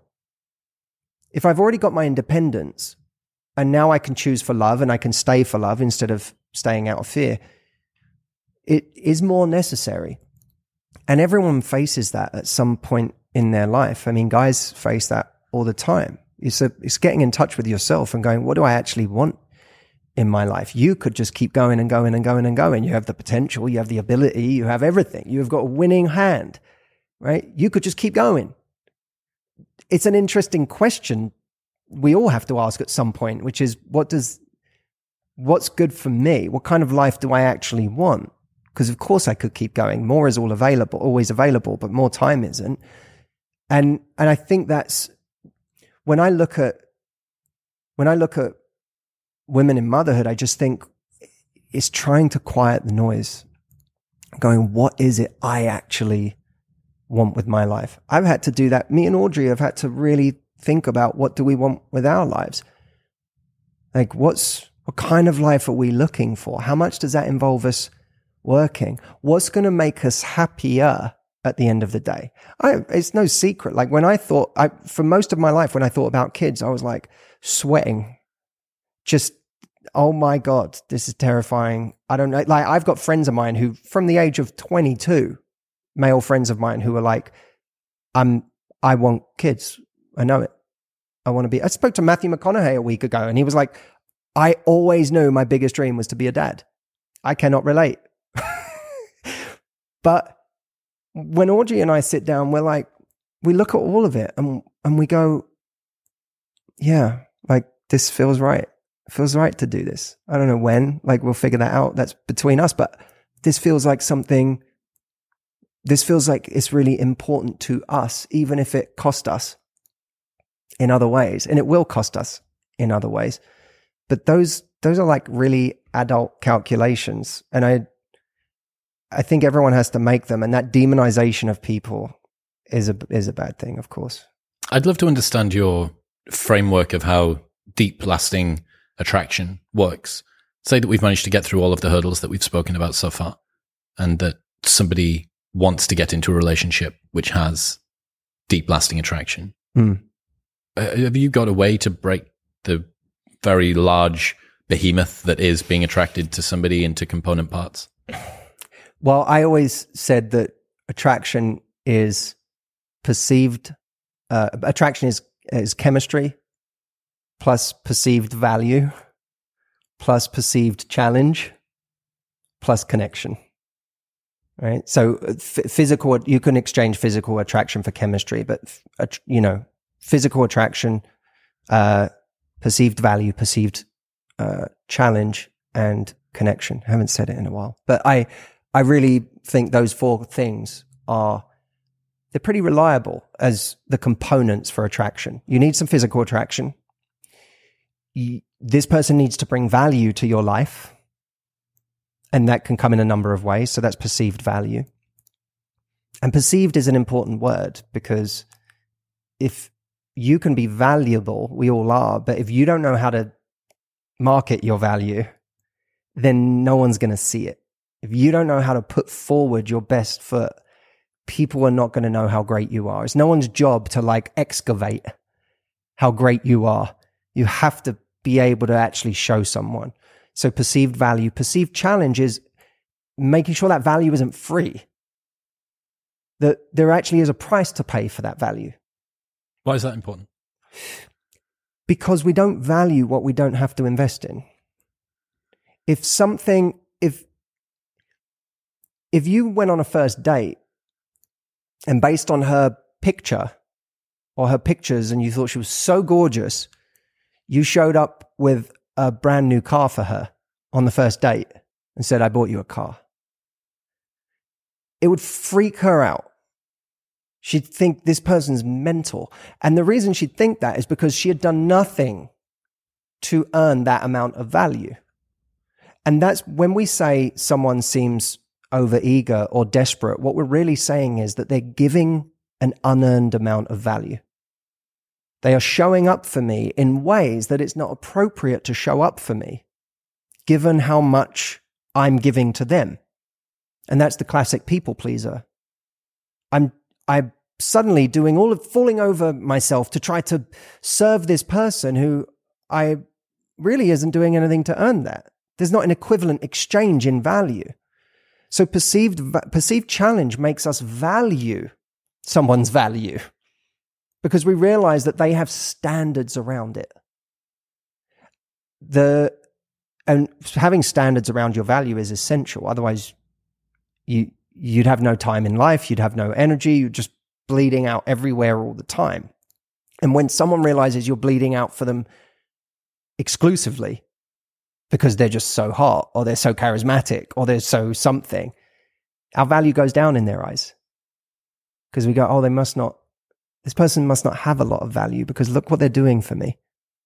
I'm not doing that for them. I'm not doing the equivalent. I haven't even thought about them in the last 2 weeks, but look at what they're doing for me. That's crazy, So now we lower their value in our eyes. So we at least question it. So that's perceived challenge, and connection is, okay, we have animal attraction, but do we actually have a shared worldview? Do we, is there a compatibility here that is going to make us last? So the question is, how do you maintain all of those things over time? And that's what, Esther Perel has obviously written great books about this. She talks about the difference between love and desire. Love is the coming together of two people. Desire exists in the space between two people. So if you are just constantly like this and there's never a space between you, then that mystery that fuels desire is no longer allowed it doesn't have the oxygen to breathe. And to me, that is the great challenge of a long-term relationship. I actually think that we kind of pathologize familiarity like that's the curse, familiarity breeds contempt. But familiarity, if it's done right, can breed enormous richness. You can really get to, anyone who's really had a successful marriage will say that there are just one of the great joys has been year after year getting to know even more about their partner, their unique facets that other people don't see, don't know about, they've built a bond that is extraordinary. Now, that alone won't give you the animal desire that is also needed for a long-term sexual relationship, but it will give you a level of connection with someone that is just so weighty that the idea of giving it up the equation always is weighted on the side of staying. As far as physical attraction goes, I think that there is on one hand, you have to do the things that allow you to maintain it on some level. If, that's different for every couple, and it certainly isn't limited to Cosmos articles on try this new sex position as a way of, like, it's a lot more nuanced than that. Maintaining attraction on that level or desire on that level could be that we haven't been out to an event with each other in the last 3 months or all of COVID, and we go out to an event together and I actually watch you go over and talk to other people, and I get to observe you again, and I observe the way other people receive you and how you make other people laugh or how you're looked at by other people, and I go, oh yeah, she's a sexy person in the world. I'd forgotten living at home for a year and a half with someone, like that. That's what happened to a lot of people. And I think the other side of that is to say, I need to rob myself of a kind of this expectation that I have that everything is supposed to stay the same. And that you have to remind yourself of how much being single sucked a long time ago. Like that there was a time when you were single and you maybe could sleep around or did sleep around, and it probably didn't live up to your expectations either. Like that wasn't some unbelievable, you were living this unbelievable life. And even if you were a rock star and you were living this extraordinary life of sleeping with a different person every other night, I haven't met many people, especially ones that feel anything like me, who tell me happy tales about that. Like after a while, they either get anxious because it's like, I just feel weird and I'm going to get someone pregnant. This is going to happen. That's going to happen. They're just freaked out. Or they're in a place where it's just boring because they go, oh yeah, it's just another body.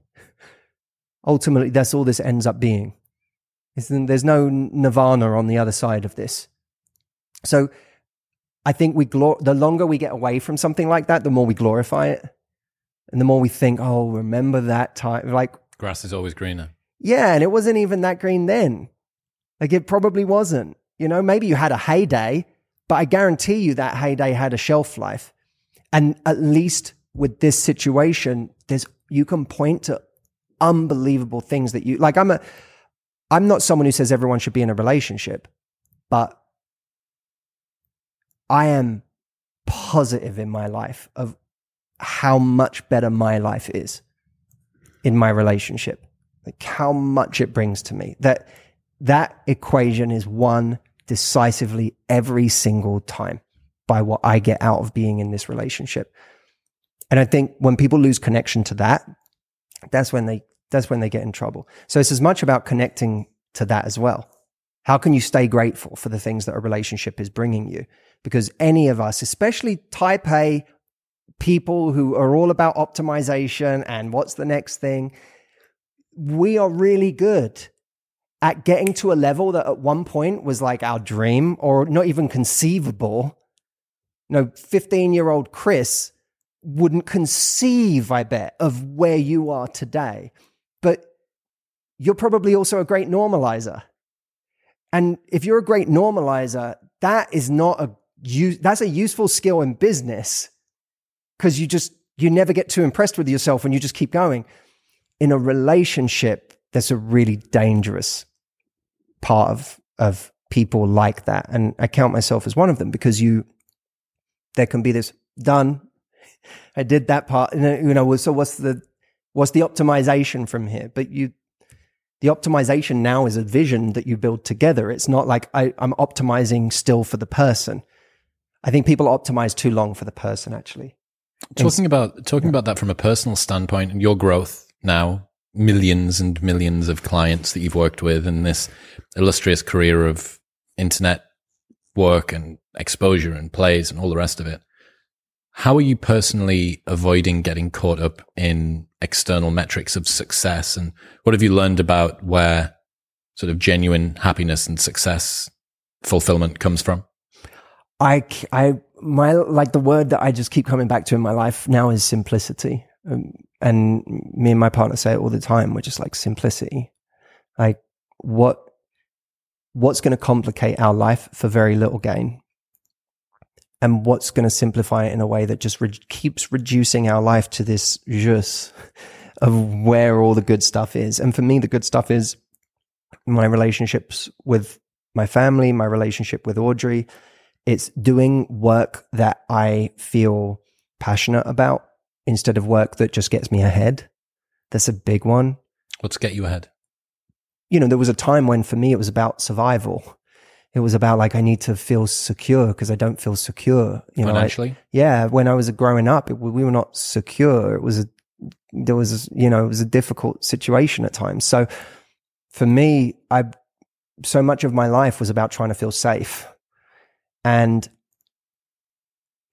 it's a hard transition to make, actually, between trying to feel safe and then now trying to feel fulfilled, because it's that engine, if you're not careful, it just keeps going and going and going. But these days, I want to do work that I'm really, really, really passionate about. I want to be connected to it. It's one of the reasons why I like in my work now, if you look at a lot of my videos in the last year or two, they have a dating wrapper on them.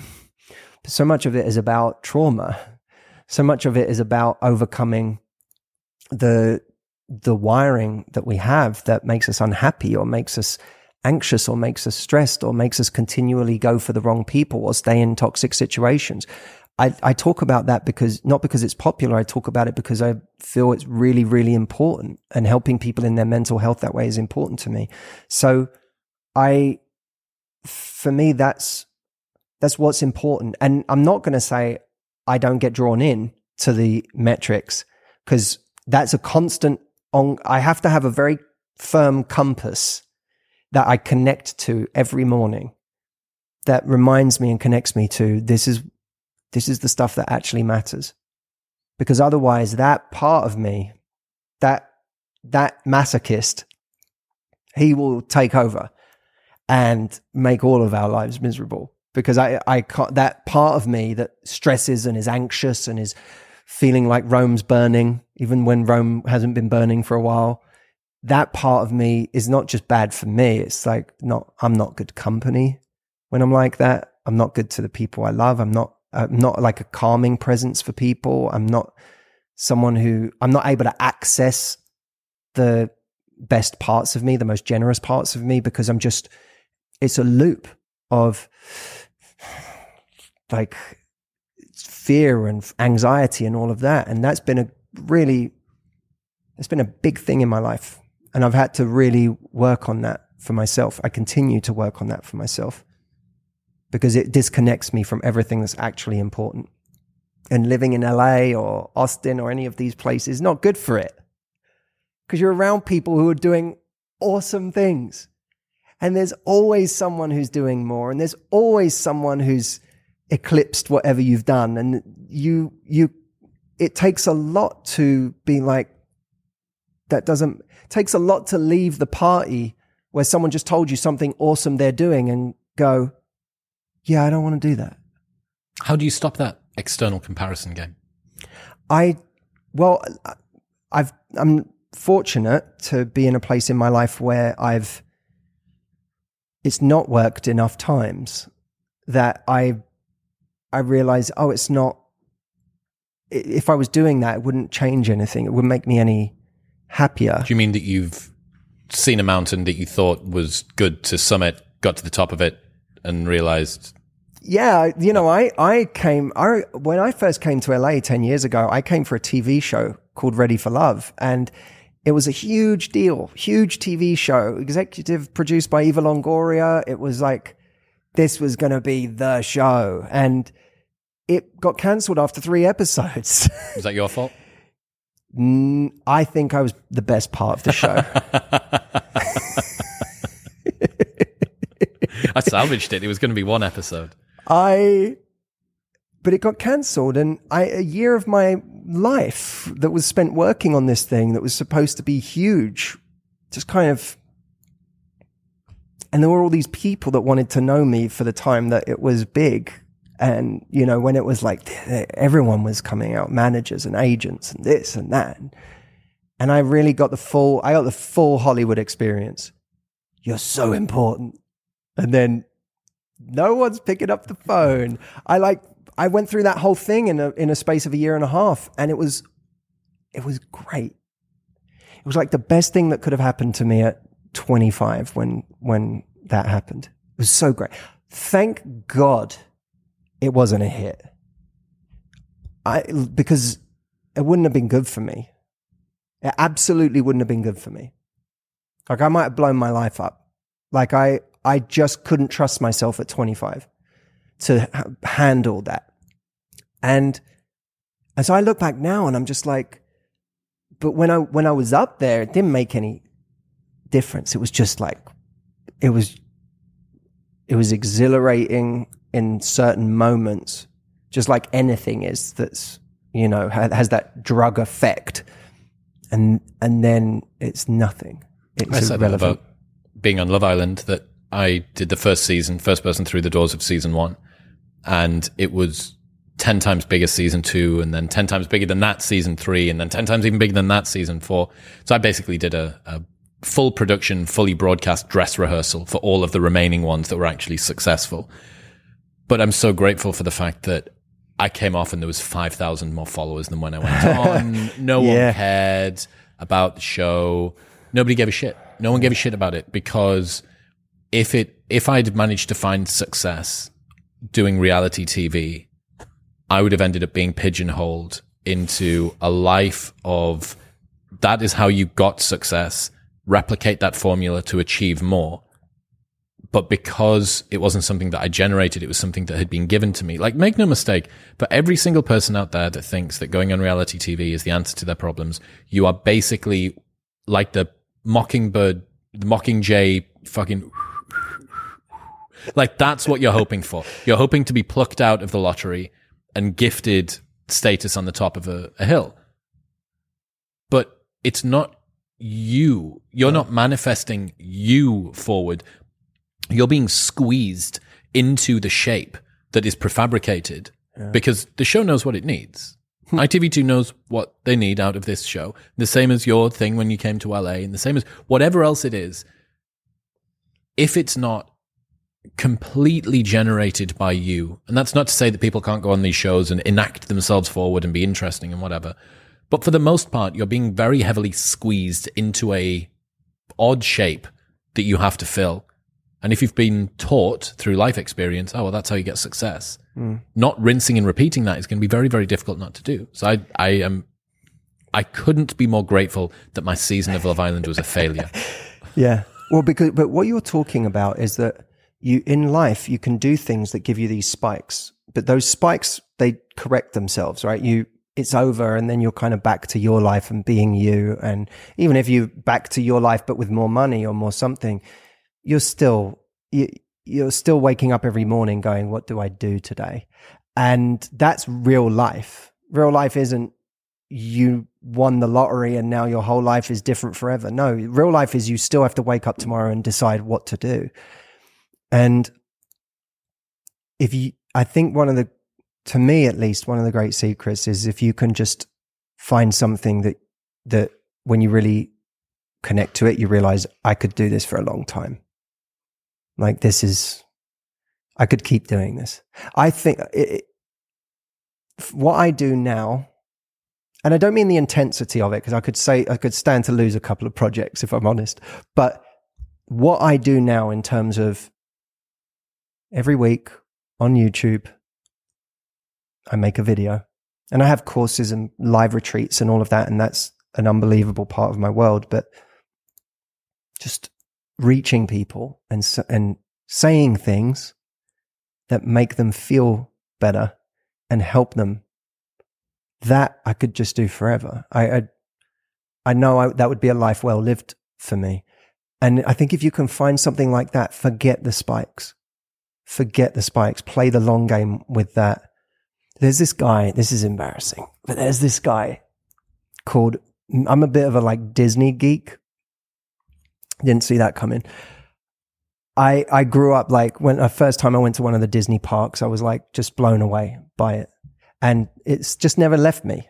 The man I am today with all of my diverse interests, still one of my favorite things to do is to go and walk around the parks. There's this guy that his YouTube name is Mr. Morrow.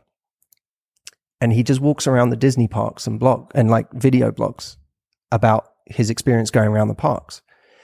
And I spoke to him on the phone because he was such an example to me of someone who he figured out something he really loved. And he was working at Denny's. Fine establishment. There's some good items. Fine establishment. I didn't know that Denny's was uncool, and I started wanting to go there for dinner with my friends. And when I said, "Can we go Denny's?" They looked at me like I'd suggested that we go and kill somebody. I lived for a long time in LA opposite the IHOP on Sunset Boulevard, which is a particularly it's right in the middle of Hollywood. So it's quite a bougie IHOP. No. There's a lot of characters. It's like okay. A bit of a, like, it's just a bit grimy. And I lived right there, and I used to go to that IHOP every morning for breakfast at like 5 a.m. when I was like going to, because I didn't want to work in my little apartment. So I used to go to Starbucks right after and work and just eat in that IHOP. So I can slum it with you at Denny's anytime you like. Oh. But he used to work at Denny's, and then he started filming these videos just going around the parks. And I spoke to him on the phone because I was like, at one point I really wanted him to come and speak at one of my events. Because I was like, you've just figured it out. I can tell. You figured something out. You figured out something you love, and now you do it for a living, and you just are so grateful all the time. You don't strike me as someone who's just looking for more. And I spoke to him on the phone, and he just was he was just the sweetest guy. And he said to me, there was no one there to see it, this conversation. He just said, if I could just do this every day and just keep doing this. And I've got a couple of friends here in Florida that, I've made, and I walk around the parks and I film and people really like them. He said, I would just be so happy. And that I welled up when he said it. I literally got goosebumps and welled up because there was something about it that was so pure. And I just thought that he's figured it out. He's figured something. Maybe he hasn't figured all of life out, but he's figured something out, something that most people never figure out in their lifetimes. What can I just keep doing? That if this is as good as it gets, I'm good. That's pretty special. I've heard you say in the past that you felt like you were on the outside of your own life looking in. Yeah. Yeah, I felt like that for a while. I think I hit like 27 and I couldn't connect. I was like struggling. I was trying to figure out what's going on. Like, why am I not? I know this is all great, but I don't feel connected to it. I felt very disconnected. I didn't use that word at the time, but I look back now and it's just unhappy. I had done, there's, as you well know, there's levels in life. And depending on your circumstances, growing up or at school or whatever, level 1 for you might be survive or do something that means you don't have to fear. And so you kill yourself trying to do something that means you don't have to fear anymore, or you can take care of people that you love. And that was it for me. Like, from early on, it was just like, take care of people. Like, the people, who are the people I love? Let me take care of them. Let me make it so that I'm secure, they're secure, and and I killed myself, like, doing that. I said no to so much in my 20s. And one of the things I said no to that I didn't really realize was just, I suppose true introspection, like really I was just too, it's not like I kept saying there's all this bad stuff that I need to process, or like, let me save that till later. I didn't even connect to that. So when I started not feeling right, I didn't know why. I just freaked out. I was just scared because I thought, oh, what is going on? Why am I numb? Like, why am I not? I'm helping a lot of people. I know people were so grateful for the work that I was doing. I was independent. I was able to take care of people I love. It should have been awesome. And it just wasn't. Why? I had a lot of things. I had a lot of work that I hadn't done that I didn't even realize was work to be done. For me, the idea of the idea of therapy was that was for someone else. It's for a different kind of person. I'm killing it. Like everything's going, I work hard. I have no problem with ambition. I'm like driving forward in my life. I'm helping people. I'm doing what I love. Like it just felt like, oh, that's a thing other people do. And I've been very, very humbled by life, over the last 8 years, in just realizing there's always another level. There's always something you've kind of not figured out yet or not worked out. And I applaud great therapists. Not every therapist is a great therapist, but the ones who are really good, I applaud them, because that work that they do with people, if you can, the hardest thing in the world is when you have someone in your life that you love and you see them unhappy or you see them disconnected, and you're like, you really need to go and do this work. Was that the difference then, from being on the outside of your own life to actually feeling it, was mostly therapy? I think it was a number of things. I think it was therapy, but it took my life, it took sort of things happening that affected me immensely, or it took an immense amount of pain for me to do that. Like, it wasn't something I was going to do just because, like, oh, let's just add this into the portfolio. I was always someone who took courses. I was always someone who did self-development. I was always like, that was just me. But it was all type A stuff. You know what I mean? It was all like optimization and getting ahead and learning. It was never like going inwards. And that's because I was so focused on that feeling of getting out of danger all the time, of like, let me just get somewhere secure. Let me just get somewhere where I can control things, where we have enough money, where we have enough, that the inward work didn't feel like it had any return. Didn't feel like, what am I going to, like, I'm going to sit in therapy for hours and hours and hours. Like, what's the return on that? And I think that happens to a lot of people. There's no obvious ROI on that. So it's like, I'll save that. Like, I could do that later, which is why in some ways, for some people, it's actually, I want to be careful how I say this, but it's unfortunate in a way that if they never really get punched in the face by life. Because if you don't hit a certain pain threshold and you're the kind of person that thinks you've always got it together and you can always function, which is how I was like highly functioning. If something doesn't bring you to your knees, then you may never make that decision to do that work. And you may always live in a disconnected way that deprives you of how rich and how beautiful life can really be. I love life and I always have loved life, but there were times where I couldn't connect to that love.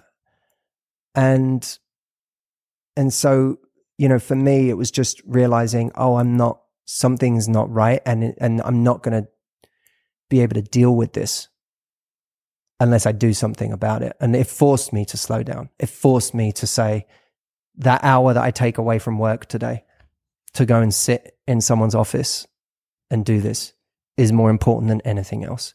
Was there a single moment that brought you to that? I mean, multiple.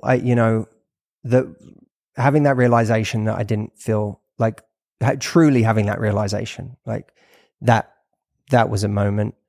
I dealt with chronic physical pain for a long time. which is still a part of my life. It's not like it's fully eliminated, but I had a long time dealing with chronic pain in my head that I'm pretty convinced arose out of not dealing with stuff and not dealing with stress and I'm not someone who used to be a big believer in you've I think spent enough time with me to hear I'm a pretty rational person. I need logic to make sense for me to get on board.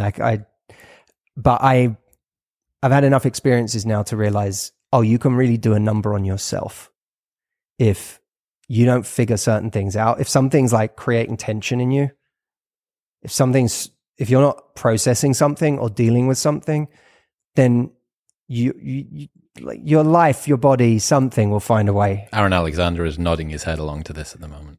Right. Something will happen. And for me, it was a throbbing pain in my head that just never went away. And other symptoms too, which I won't mention just because it's the kind of thing that people, once you say it, everyone wants to give you a thing you should do. You should drink celery juice. You should take ice baths. You should do this. You should do acupuncture. You should I've been on that entire journey for years. So I don't need suggestions, but it was so bad.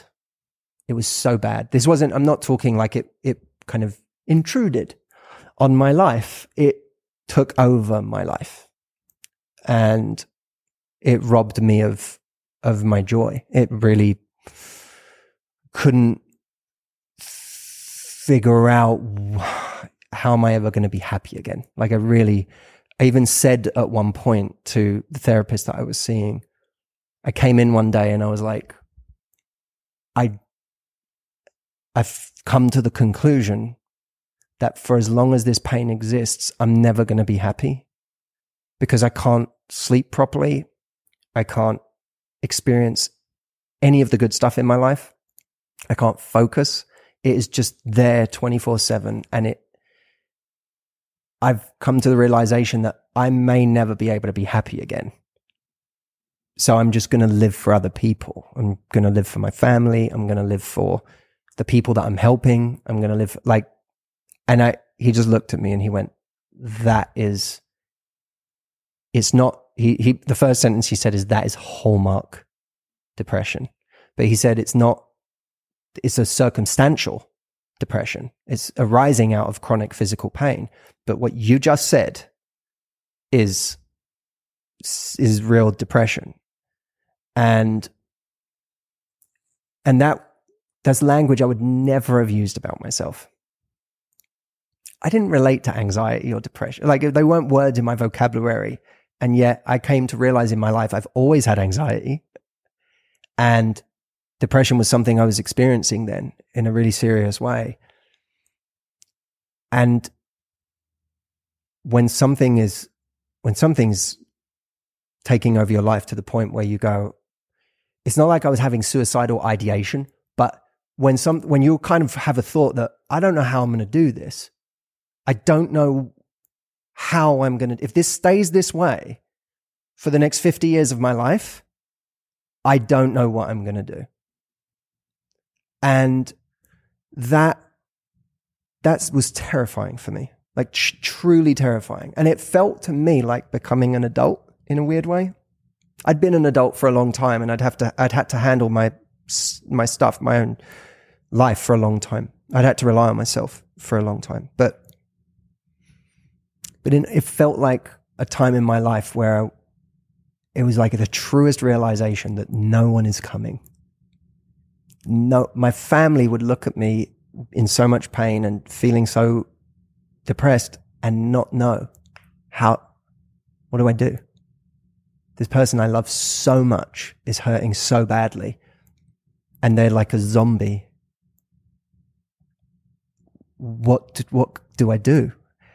And when the people that love you the most are throwing their hands up because they're so helpless to be able to help you, you realize like, oh my God, no one's coming. This is, and it was my first, I tried everything, and it was my first like brush with something where my type A. I can't fix this. I've always been able to outwork any problem. And this is not working on this one. And I went through all the state. I went through panic, like sheer panic, to, grief, to my life is over, to, I went through all of that. And I'm not talking 6 months. I'm talking like for years this went on.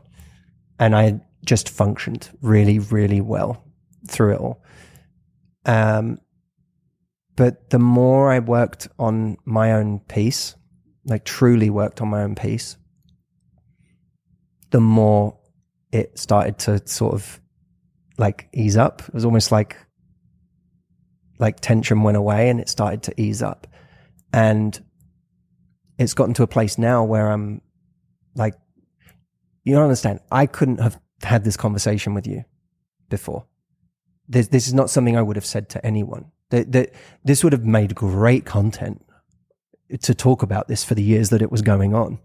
It would have been amazing. Talk about this vulnerable. I couldn't speak about it to anyone publicly. The only people that I talked to about it were my friends and family, because I couldn't trust that information in the world, and I couldn't trust anyone in the street coming up to me and talking to me about it, and that I would be able to handle that. So me talking about it now is like I still don't want everyone coming and talking to me about it, really. There's a part of me that's like, I don't even want to talk about this because I don't want it to be a topic of conversation.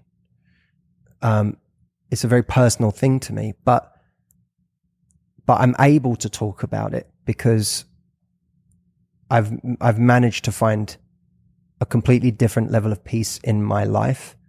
And what I've learned through this whole process in life is that everything that we're struggling with has a very, my pain, my physical pain has a very real component to it, right? There's a portion of it that's just physiological. It sucks.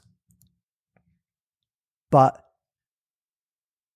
my emotional relationship with that was making it 1,000 times worse. And once I had to run that, I had to like truly go through that journey, which is for me, the most, I suppose, I'm not a person who uses the word spiritual very much, but it was the most spiritual journey of my life to have to learn to come to terms with that and make peace and coexist with it and build a relationship with it that was positive instead of negative. But the more I did it, the more I realized that 80% I could figure it out. And if I could figure it out, if I could bring it down to like a 6 or a 5 or a 4, then I could have a different life with it. And I think that's true of all of our stuff, is that we encounter problems in life and we think the problem is this like immovable object. And it literally might be something you can't do anything about, but people don't understand what leverage they have with what the 80% is their relationship, their emotional relationship with that problem. And now teaching that to other people on things that they're struggling with is one of the things that brings me the most joy on my retreats, where people come and spend 6 days with me. It's like it drives me because I know people's lives can be so much better than they're experiencing right now. By changing the story that they tell themselves about the things that are happening to them. Changing the story is absolutely one of them. A different story will give you a different emotional relationship with it. Having a different mindset around it, even just understanding that you can modulate something. Like when I started to learn, I can modulate this. Like if I can bring this from a 9 to a 7, I can actually enjoy my day more. I can live more. If I could get a peaceful 5 minutes, maybe I can make that 10 or an hour even. Sometimes I didn't think about my pain for the last half hour. Why was that? What was I doing? What happened? Was I enjoying myself? Was I distracted? Did I have a bigger problem? Like what? I would study it. And what I came to learn is everything changes. Everything. We have things in our life that we think, I'll never get over this. It'll never change. Whether it's heartbreak, physical condition, someone dies, something happens in your business, you think, I'll never get over this. Everything changes. It modulates. And you don't know how you'll feel about this thing in 5 years. And we have to be very careful. Because at my worst, I honestly was like checked out of life. I was like, I can't do this. And part of what turned it from a already painful experience to one that was intolerable was when I told myself it'll be this way forever.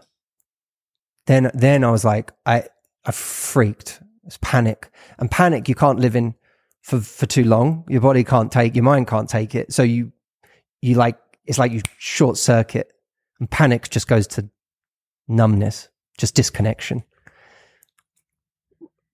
For me, one of the greatest lessons of my life is that you just don't know how this is going to change. And if it doesn't change, you don't know yet. You're not an expert on how your relationship with it is going to change. And either way, that can produce a completely different life for you. And I know this is probably off subject for what we were talking about today, but I just think for anyone out there who's really struggling right now, if that can offer not just hope, but because hope itself can be really miserable, right? When you keep hoping that it's going to get better and it doesn't. If instead you just sort of settle in, like if it sucks right now, whatever part of life sucks, if you just settle in and just strap in and just go, okay, it sucks right now, but I don't know how much it's going to suck in 5 years. I might feel differently about this. This might change, or I might change the way I see it. Everything changes. If you can understand that, then you suddenly have a kind of mental formula for just strapping in. So let's just strap in for now. In jiu-jitsu, when I started out, I was rolling for like 3 minutes and then I couldn't breathe, right? And I remember my professor saying to me, some of the guys, when we're here after you, we'll roll for an hour nonstop. We like set a timer for an hour and we just roll for an hour for this like marathon. And I was like, what are you talking about? How's that even possible? And he said, when you realize that it's going to go on for a whole hour, you kind of you start breathing differently because you just realize, well, I can't keep going like this. Like I just have to settle in. And suddenly when you settle in, it's a different experience. Then when I'm going for 3 minutes and I'm like tense, 100%, you settle in. And I think that's a pretty good way of approaching life in general. If you're anxious in early dating and you go, are they going to text me back? Are they going to tell yourself, if this is going to work out, I'm going to be with this person for the next 60 years. Do I want to breathe like this the whole time? Is this the energy I want to have the whole time? Could I do this for 60 years? All right, then settle in. Matthew Hussey, ladies and gentlemen, if people want to check out the stuff that you do online, where should they go? Well, I suppose there's 3 places. If someone wants something that's just easy and free every week, my YouTube channel, you can find me there, or my Instagram or Facebook. If you're a woman looking for dating advice, I have a link called Your Dating Solution, where you could literally input your challenge and it will give you my best solution for what you're going through. That's at yourdatingsolution.com. And if you're a man or a woman and you're looking for a bigger journey and bigger life change, not just your love life, but your whole psychology and getting the most out of your life, I have a virtual retreat that's coming up. That's a 3-day event for men and women, and they can find all of the information about that at mhvirtualretreat.com. Matthew, I really appreciate you, man. I appreciate the fact that you've done the work. I think that it is very cool to see someone go through this trajectory over time of coming out here, of achieving success, of failing of success, the darker side of what's going on, whilst publicly still having it all together and privately going through all of this turmoil. I think it's a very compelling story. I really appreciate the work that you do. I'm looking forward to seeing what you do next. Thanks for having me, man. I appreciate it. And I appreciate the work you do as well. Your curiosity is really inspiring. You and I think, have probably had a lot of similar influences over time. The people that you and I think in our 20s started to gravitate to, the Hitchens and the Harrises and the Murrays. I think you and I have been inspired by a lot of similar people, and it's fun to watch your mind work. Here's to the next 10 years. Cheers, man.